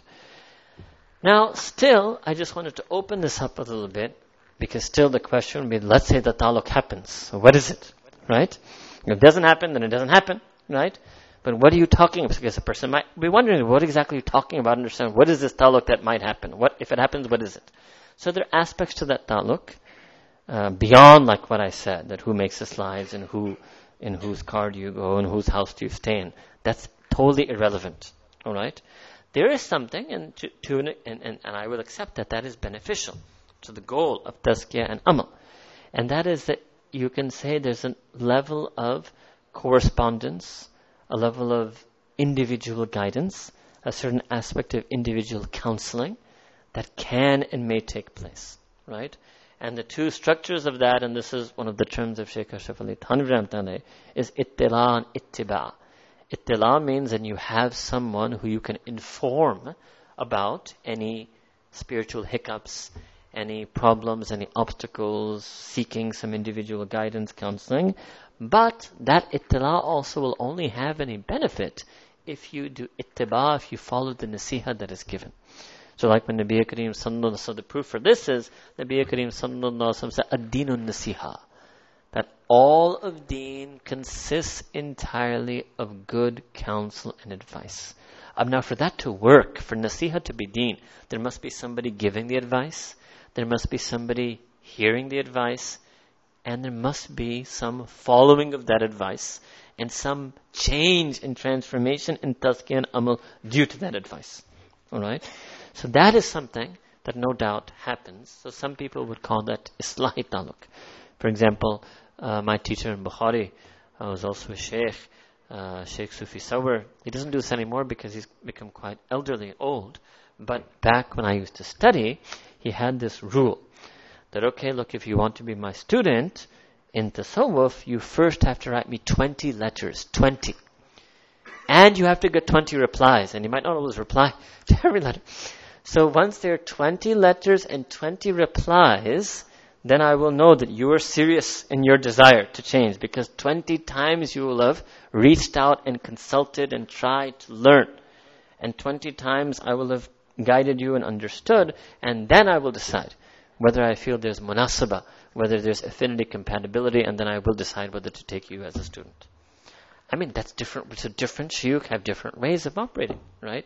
You can different ways of admissions, different ways of enrollment, different ways of registration, different ways of education. All right? So that's a certain outlook. Me personally, again, because I'm actually very deliberately sharing these things personally with you on the record, so that those who are our students can actually understand, because I realize that sometimes it was a failure of ours maybe not to explicitly explain these things to our own students, and therefore some of them ended up at their own understandings of these things, right? So I think that's also a duty of ours, There's too many duties of ours, right? Kya kare? In the morning, as much as I try to be Professor Kamaluddin Ahmed, ultimately I have to go back to being Sheikh Kamaluddin Ahmed in the afternoon session. All right? So, I'm still unsure about this, because for me per se, I have always had a lot of affinity with Imam Rabbani and Maulana Ilyas Samta's feeling about dawah. And that's why for me, what I used to do is that anybody who would ever come to me and said they want to be a student, I would think, okay, Allah subhanahu wa ta'ala sent them and I have to take them, because how can I say no to somebody who wants to learn anything? So anybody who wants to enroll, we don't have anything. There's no fees, there's nothing. I mean, it's open admissions, open enrollment. Academics and in tasawwuf, zikr, anything. Right? But then over time, I thought about this, because I told you that I also do view Maulana Ashraf Ali Thanvi and Maulana Shidam Gauri to be, very, very excellent examples of ideally how a person should be a sheikh. Now, Maulana Ashraf Ali Thanvi much more, Maulana Shidam Gauri less, had some hurdles you would have to pass before you could become their student. Let's put it that way. Alright? There were some criteria before you could become their student. Then I reflected, so this is a good way for you to Why I always say historical, intellectual, spiritual, because you have to look at all things. Then I thought, okay, for every person, for every thinker, other than Nabi Kareem Sallallahu Alaihi Wasallam, for everybody else, what they think is partly due to their context. So I tried to think that, okay, what Shaykh Ashraf Ali Thanwi used to do, he wouldn't accept everybody as a student. If he was in this context, or if he was advising me in this context, would he advise me the same thing, right? And I found several differences in the two contexts. The first thing is that, mashallah, in his time, there were many shaykh, right? So if you turn someone away, you tell them, go find a local shaykh, he can actually do that. Find a local shaykh who also has the same amount of munasabat with that local shaykh as he does with you. You can do that back then, because they were, subhanAllah, hundreds and hundreds and hundreds and hundreds of shaykh, right? That's not so much the case in this day and age. Second, the vast majority of people who used to go to him, with notable exceptions like Khwaja Aziz Hasan Manzoob, Ramta and others, but the vast majority of people who used to go to him were already very practiced, biased, Deobandi, adherents, right? And many times the type of people who come to me are from, not all, again, with many exceptions, but a large number of people who come to me are people who are, not from very religious families or backgrounds, or maybe very English educated elite. And if I turn them away, where are they going to go? And I'll be scared that I turn them away. So I'm still working this out, right? Should I still keep the open admissions and let them, if they want to come, whatever I have to offer, I'm happy to do it. But what I have to offer is limited, because I'm overstretched, and I'm overcommitted, and I don't live in one place, and I don't sit in one place. But if somebody still insists, so we try. Mostly it works, but every now and then the problem is, and shaitan tries to play with somebody's head. That, okay, no, but you did join, but then now you're not benefiting, and aapne us waqt ek jazba mein kiya, and then now the shaykh is not in Karachi, and now you're wandering, and you're left at the nafs of. This happens less than 10% of the time, but it happens sometimes to people. Alright? So Allahu Alam, I think we'll actually, and I think I accept this is one of the elements of nuzul in our time. That just like the society is not perfect, the system is not perfect. Nothing is perfect. There's no perfection left anymore. There's no perfection in tasawwuf. There's no perfection in ilm. We are all imperfect people living in an imperfect time with imperfect relationships. The question is how to make the best out of it. How to make the best out of it.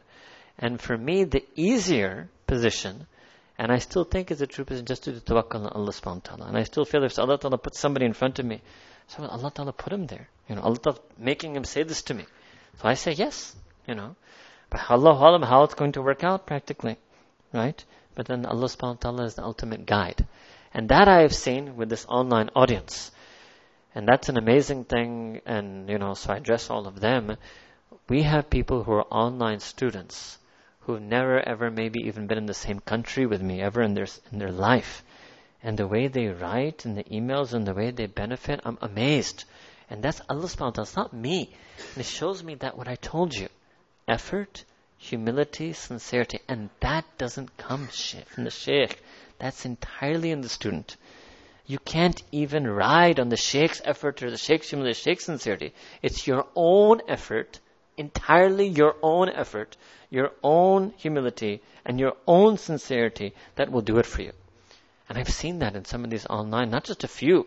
I can think even right on the top of my head, a few dozen like that. And sometimes I'm amazed because, sometimes, and I'm going to confess to them also, sometimes I get busy, so I have to catch up on the emails altogether. Sometimes there'll be a person who I read 2 or 3 of their emails together, right? Because I couldn't read all of them as they came in, okay? Because it's a thread, because I'm on Gmail, alright? I'm amazed. I read the first email.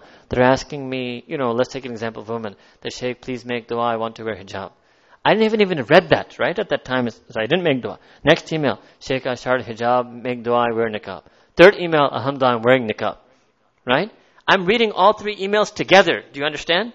It's not my duas that make it happen. She's writing because that's her sincere. Do your duas. And second, do your duas, I started hijab. And third email, do your duas. I'm reading all this together right now. Allahu Akbar. It's ajib, right?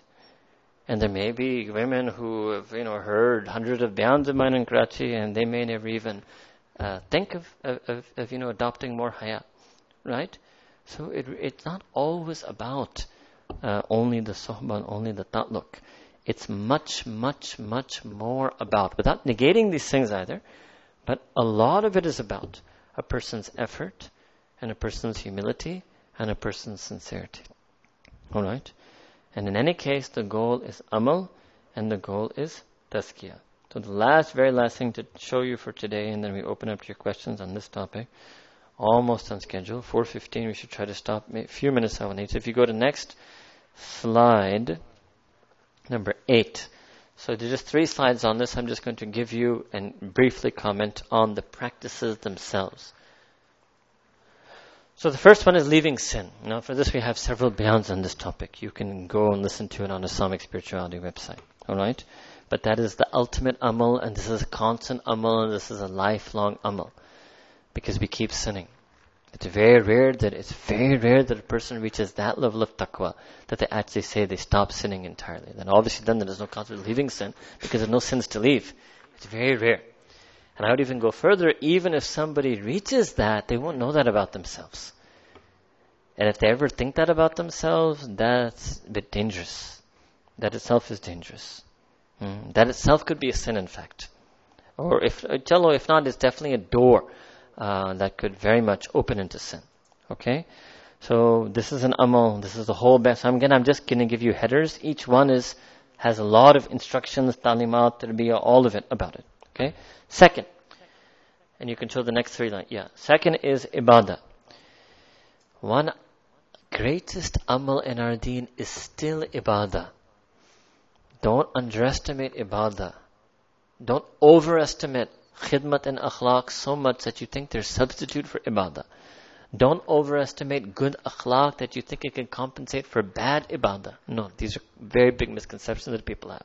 No, there's nothing like that in this world. Just like many times we've told you people before that you can be the greatest husband, but that wouldn't compensate if you're a bad father. That says your kid will say, look, I know you treat Ma very well, but you're terrible to me. But you say, but I'm a great husband. I say, it's irrelevant. It does not compensate for the fact that you're a terrible father. It's completely irrelevant. Right? So just like that, the most amazing akhlaq cannot compensate for poor ibadah. Alright? Okay? And that's not the meaning. This is again why you need to be taught formally hadith. That's not the meaning when Nabi Kareem Sallallahu Alaihi Wasallam said hadith about the virtue of akhlaq and the virtue of khidmah. It wasn't negating. You have to also look at those hadith that talk about ibadah. They're all there. No one is negating or cancelling the other. Right? You have to have that holistic, complete understanding. So the way to increase ibadah, number 1 is in the masjid and the home. So I'll repeat a few things I said for those of you who were there last Sunday in the night bayan. Alright? For the man, you should try, number 1, to increase your ibadah in the masjid also. Sometimes sit a little bit before salah. Sit a little bit after salah. Intidhar salah, there's a hadith that also gives personal reward. And when you sit after salah, you linger in the after effects of salah. Because Allah subhanahu wa ta'ala's gaze of mercy falls on the person while they're praying salah. It doesn't stop when a person says salam. It stops when they get up, they do i'raz, when they move away from the place where they prayed salah. As long as you remain sitting in that place where you prayed salah, you are still in the shower of the radiant nur of Allah subhanahu wa ta'ala. Even if you've said salam. It's only when you get up and move, which is called i'raz, then you exit from that shower of nur. So you should feel that. You should go before and linger after. This is what we do when we go to the dawat of a friend, right? We like to get there early and we hang out later, right? But just think like that. You have to have some feeling of that sometimes. Not every salah you have to go back to meeting, go back to class. I understand that. But there are many times we pray salah, there's absolutely nothing that we have to do afterwards. And we came from doing absolutely nothing. So few of those, I'm not even going to touch all the nothings, few of those, not even all of those. Try to linger. Then those who want to do more, sometimes try to sit from Fajr to Ishraq, sometimes sit from Asr to Maghrib, sometimes sit, at some other time whenever you get a chance. Okay? Second is that you should try to establish some, and for the women only the second one, and for the men also the second one, is try to establish some environment of ibadah in your home. Alright? Because that's very important, because that's what your children will see. The children don't see the ibadah that you do in the masjid. The children don't see the bayans you give in the workshop. The children see how you are at home, right? So you have to have some level of ibadah at home. Okay? And for the women, to combine this, there was a practice of earlier women in the earlier Islamic communities that they used to designate part of their home as what they call Masjid al-Bayt. This is a formal term actually in the works of the fuqaha, which meant, and again I've seen many South Africans have done amal on this as well, that they would actually have a corner or sometimes a room, and that would be their musalla. Masjid al-Bayt is their ibadat khana in their home, right? And we have so many places in our houses, mehman khana, and what do they call that? Burchi khana? Bawarchi khana, right? And mardana and whatever, right? So this is also a place. And this helps actually. This helps actually. Because we're not that strong. You have to also be honest. We are not that strong that we feel spiritual in our bedrooms and our living rooms. And that's a problem. What is wrong with the interior design of our living rooms or bedrooms? Or what is wrong with the amal of ghafla that we do in these bedrooms and living rooms that we don't feel the zikr of Allah Ta'ala there? It's a bit more than just the design, you understand?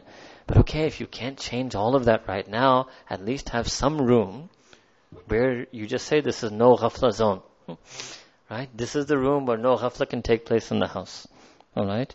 And you'll see, when you designate that place, you'll feel more closeness and connection to Allah subhanahu wa ta'ala. So especially for the women, but also the men and children as a family. Next is group and individual ibadah. Individual ibadah is clear. There's always been a question amongst the jurists about the extent to which group nafil ibadah is permissible. Right? And there have been a range of opinions of jurists on many different matters. Alright? Here again I would say i'tidal and ihtiyat. Right? Don't do entire nafi of it. Right? But don't be exclusively reliant on it. Right? Some people, they only do zikr when they do group zikr. No, but that's wrong. You only do zikr when there's group zikr. You should be doing individual zikr. And yes, occasionally you might join a group zikr. This is, I gave you some relative ratio for that. And I'd even go so further, you'll only really benefit from the group zikr if you're a person of individual zikr. And if you never make your own individual zikr of Allah subhanahu wa ta'ala, you just randomly, arbitrarily, occasionally attend group zikr, it's not going to change you, tarbiyah. It's not going to remove you from sin, tazkiyah. It's not going to change your amal. It'll still be good. You will get reward. You will have stayed away from ghafla. You will get certain benefits from it. But it won't be able to take you all the way. But yes, if a person does individual zikr regularly, then yes, sometimes when they do group zikr, it can really give them a boost. Alright? Next is the nawafil adhkar. And here, so the question, for example, okay, well, what do I do? So if I sit from Fajr to Ishraq in the masjid, if I sit from Maghrib to Isha, well, what am I supposed to do in that time? So here's what we suggest to people, that you should follow some guided regimen so that you do it systematically. An example we give people sometimes, if somebody makes intention to improve their physical health, they don't just randomly work out. They do a little bit of research, or they go to some fitness trainer and they make a plan of action. They decide these exercises at these weights, at these reps, and they follow that plan of action systematically under some level of guidance and instruction. Because like I told you, for example, if you were to look at Imam an-Nawawi Rahimahullah Kitab al-Adhkar, there's so many adhkar out there. And then especially for those of us who are at that earlier stage, which we need ilaj of ghafla and sin, then are there any extra secondary adhkar of the awliya that actually could directly cure my illness of ghafla and sin, so that I can, move on to the adhkar of qurb and wilaya. Right? Okay. So guided regimen. So this I already explained to you, the two things. Remember I told you it would come later, masnoon. So this will be the topic of the April workshop, inshallah. So I'm going to start with the du'as and Quran. And what I have in mind for that is to actually teach you the tafsir. And I don't know if we can do that in one day or two, but the niyat is to try to teach the tafsir of every dua in Quran. So that you learn those du'as, that's your memorization, and you know the translation, but you really understand it, so you can feel the feelings of the du'a. And that requires tafsir to feel the feelings. So that's one example of masnoon adhkar. And the secondary adhkar, right? So the secondary adhkar. Now, actually I wouldn't have, I did put it, but I didn't mean to put it like this. Tazkiyah, qurb and thawab. So what happens here is that the secondary adhkar, like I told you, are done as ilaj for tazkiyah, But the qurb and sawab of the masnoon adhkar, the qurb sawab should be up there in masnoon. The qurb and sawab of the masnoon adhkar is greater than the qurb and sawab you get through the secondary adhkar. Alright? And it should also be clear that the masnoon adhkar are not empty of tazkiyah. That's a general tonic. You get general tazkiyah to the masnoon adhkar. Right? But sometimes there might be a particular... So let me give you an example. Right? So, and this example I often give is that there's somebody who goes to a sheikh and he says that, okay, I know that the Prophet ﷺ has said in many hadith that you should remember death, remember death, remember death. And the person says, but I'm not able to do it. I can't think of death. Right? I can't think of death. So now sheikh tells him, okay, that every night before you go to sleep, you imagine, they call this muraqabah maut. You imagine that you have died, and just for a few minutes, just imagine the scene. That you've died, people are praying janazah over you, you're lying there, you're the mayyit, then people are taking you up, they're putting you in the grave, then they're putting mitti on you, and now each and every one by one is walking away, so you're all alone in your grave. And he comes back after doing that in a few days and he says, Shaykh, can you undo this? Because I can't work and all I'm thinking about is death. All the time. यानी मैं तो थोड़ा बहुत मौत को याद करना था, आपने ऐसी मौत के इंतजार मेरे अंदर घुसा दिया कि मैं तो मेरे जीना ही मुश्किल हो गया. Right? Now you understand the ilaj part. It kicks a person. Right? Of this concept of muraqabah maut, this not in the sunnah.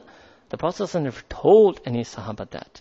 Now the answer to this also, some mashayikh and ulama say, because the sahaba didn't need to be told that. They had these things. Why?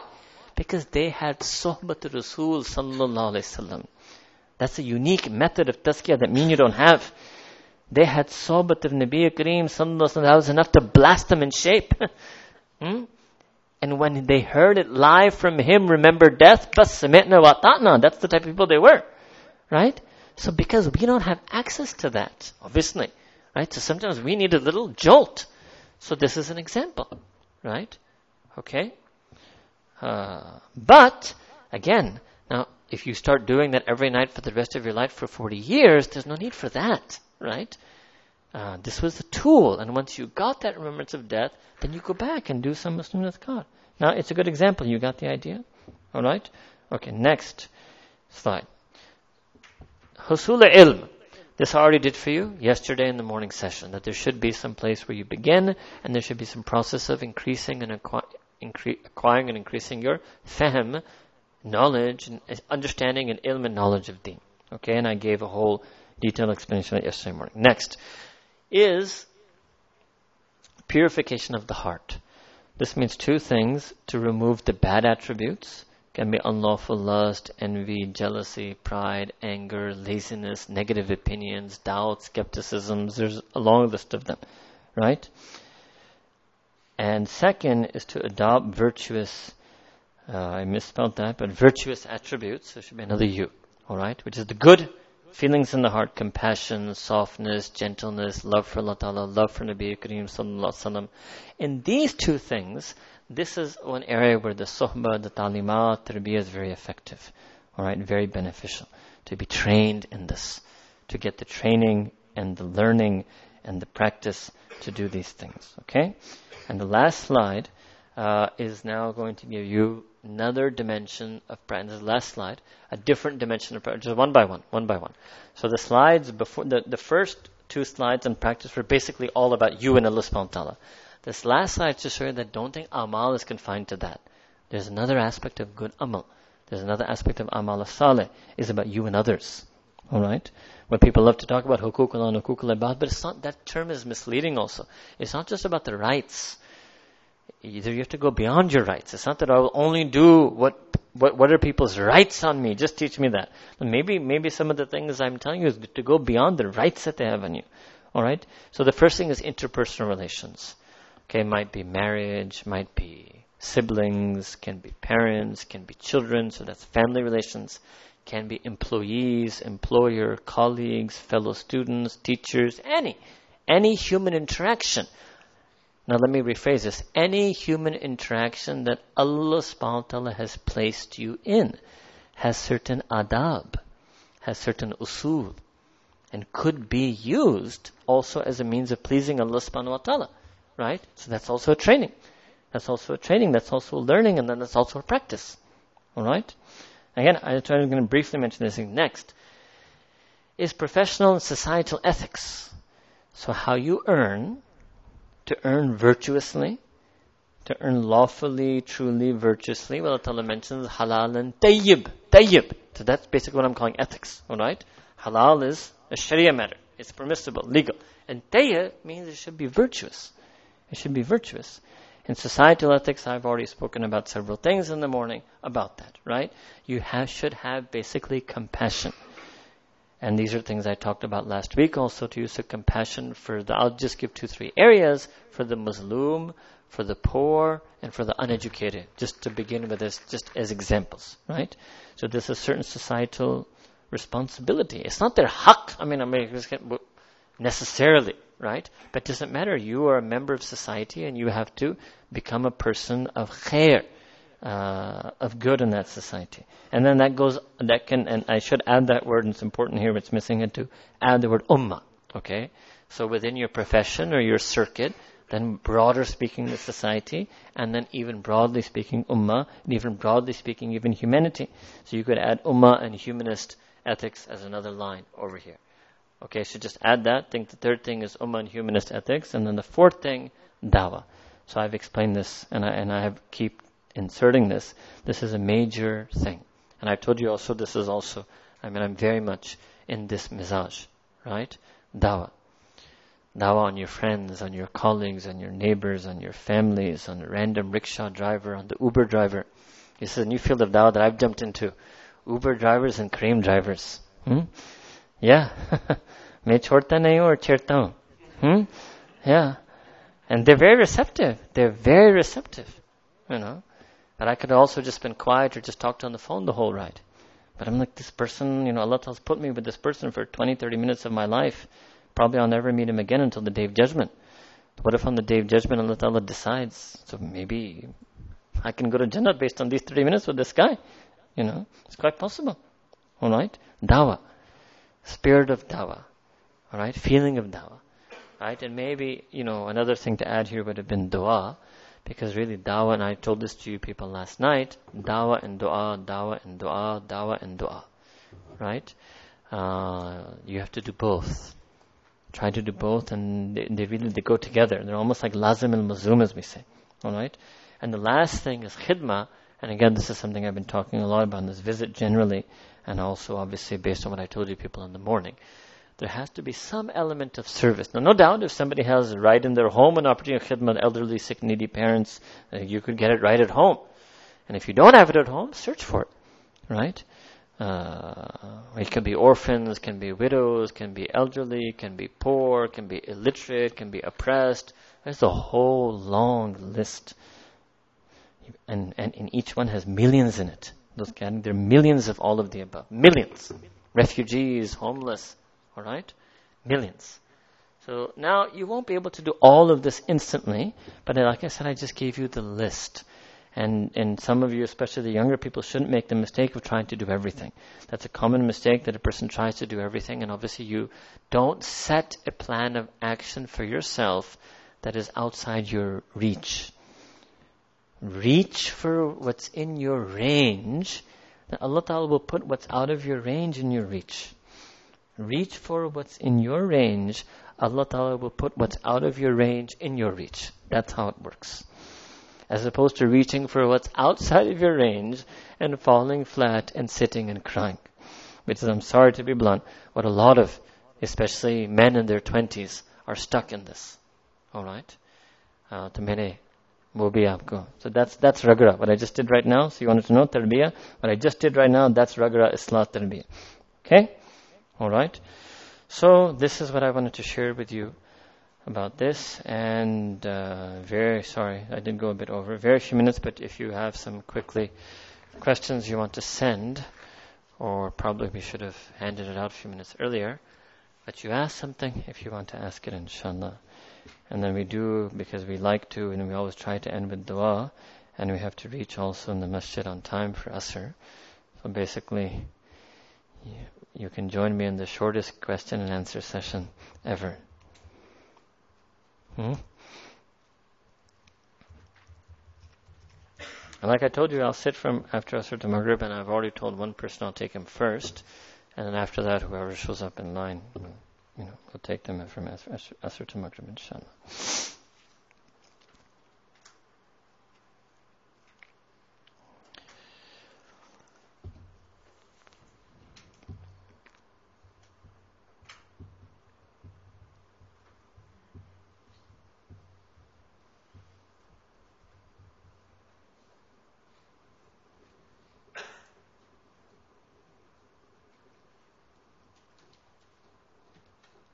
Men are ready for dua. It appears online is also ready for dua. So,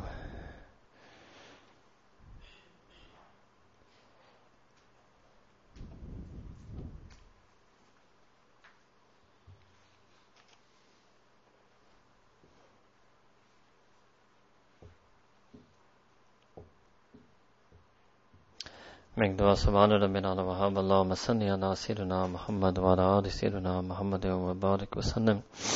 ربنا ظلمنا أنفسنا وإن لم تغفر لنا وترحمنا لنكونن من الخاسرين. رب اغفر وارحم وأنت خير الراحمين. Ya Allah, Ya Rabbi Kareem, guide us on the path of Amal. You are the true Murabbi, you are the true Muzakki, you are our one and only Rabb, our Khaliq, our Malik. Ya Rabbi Kareem, we are your Ibad.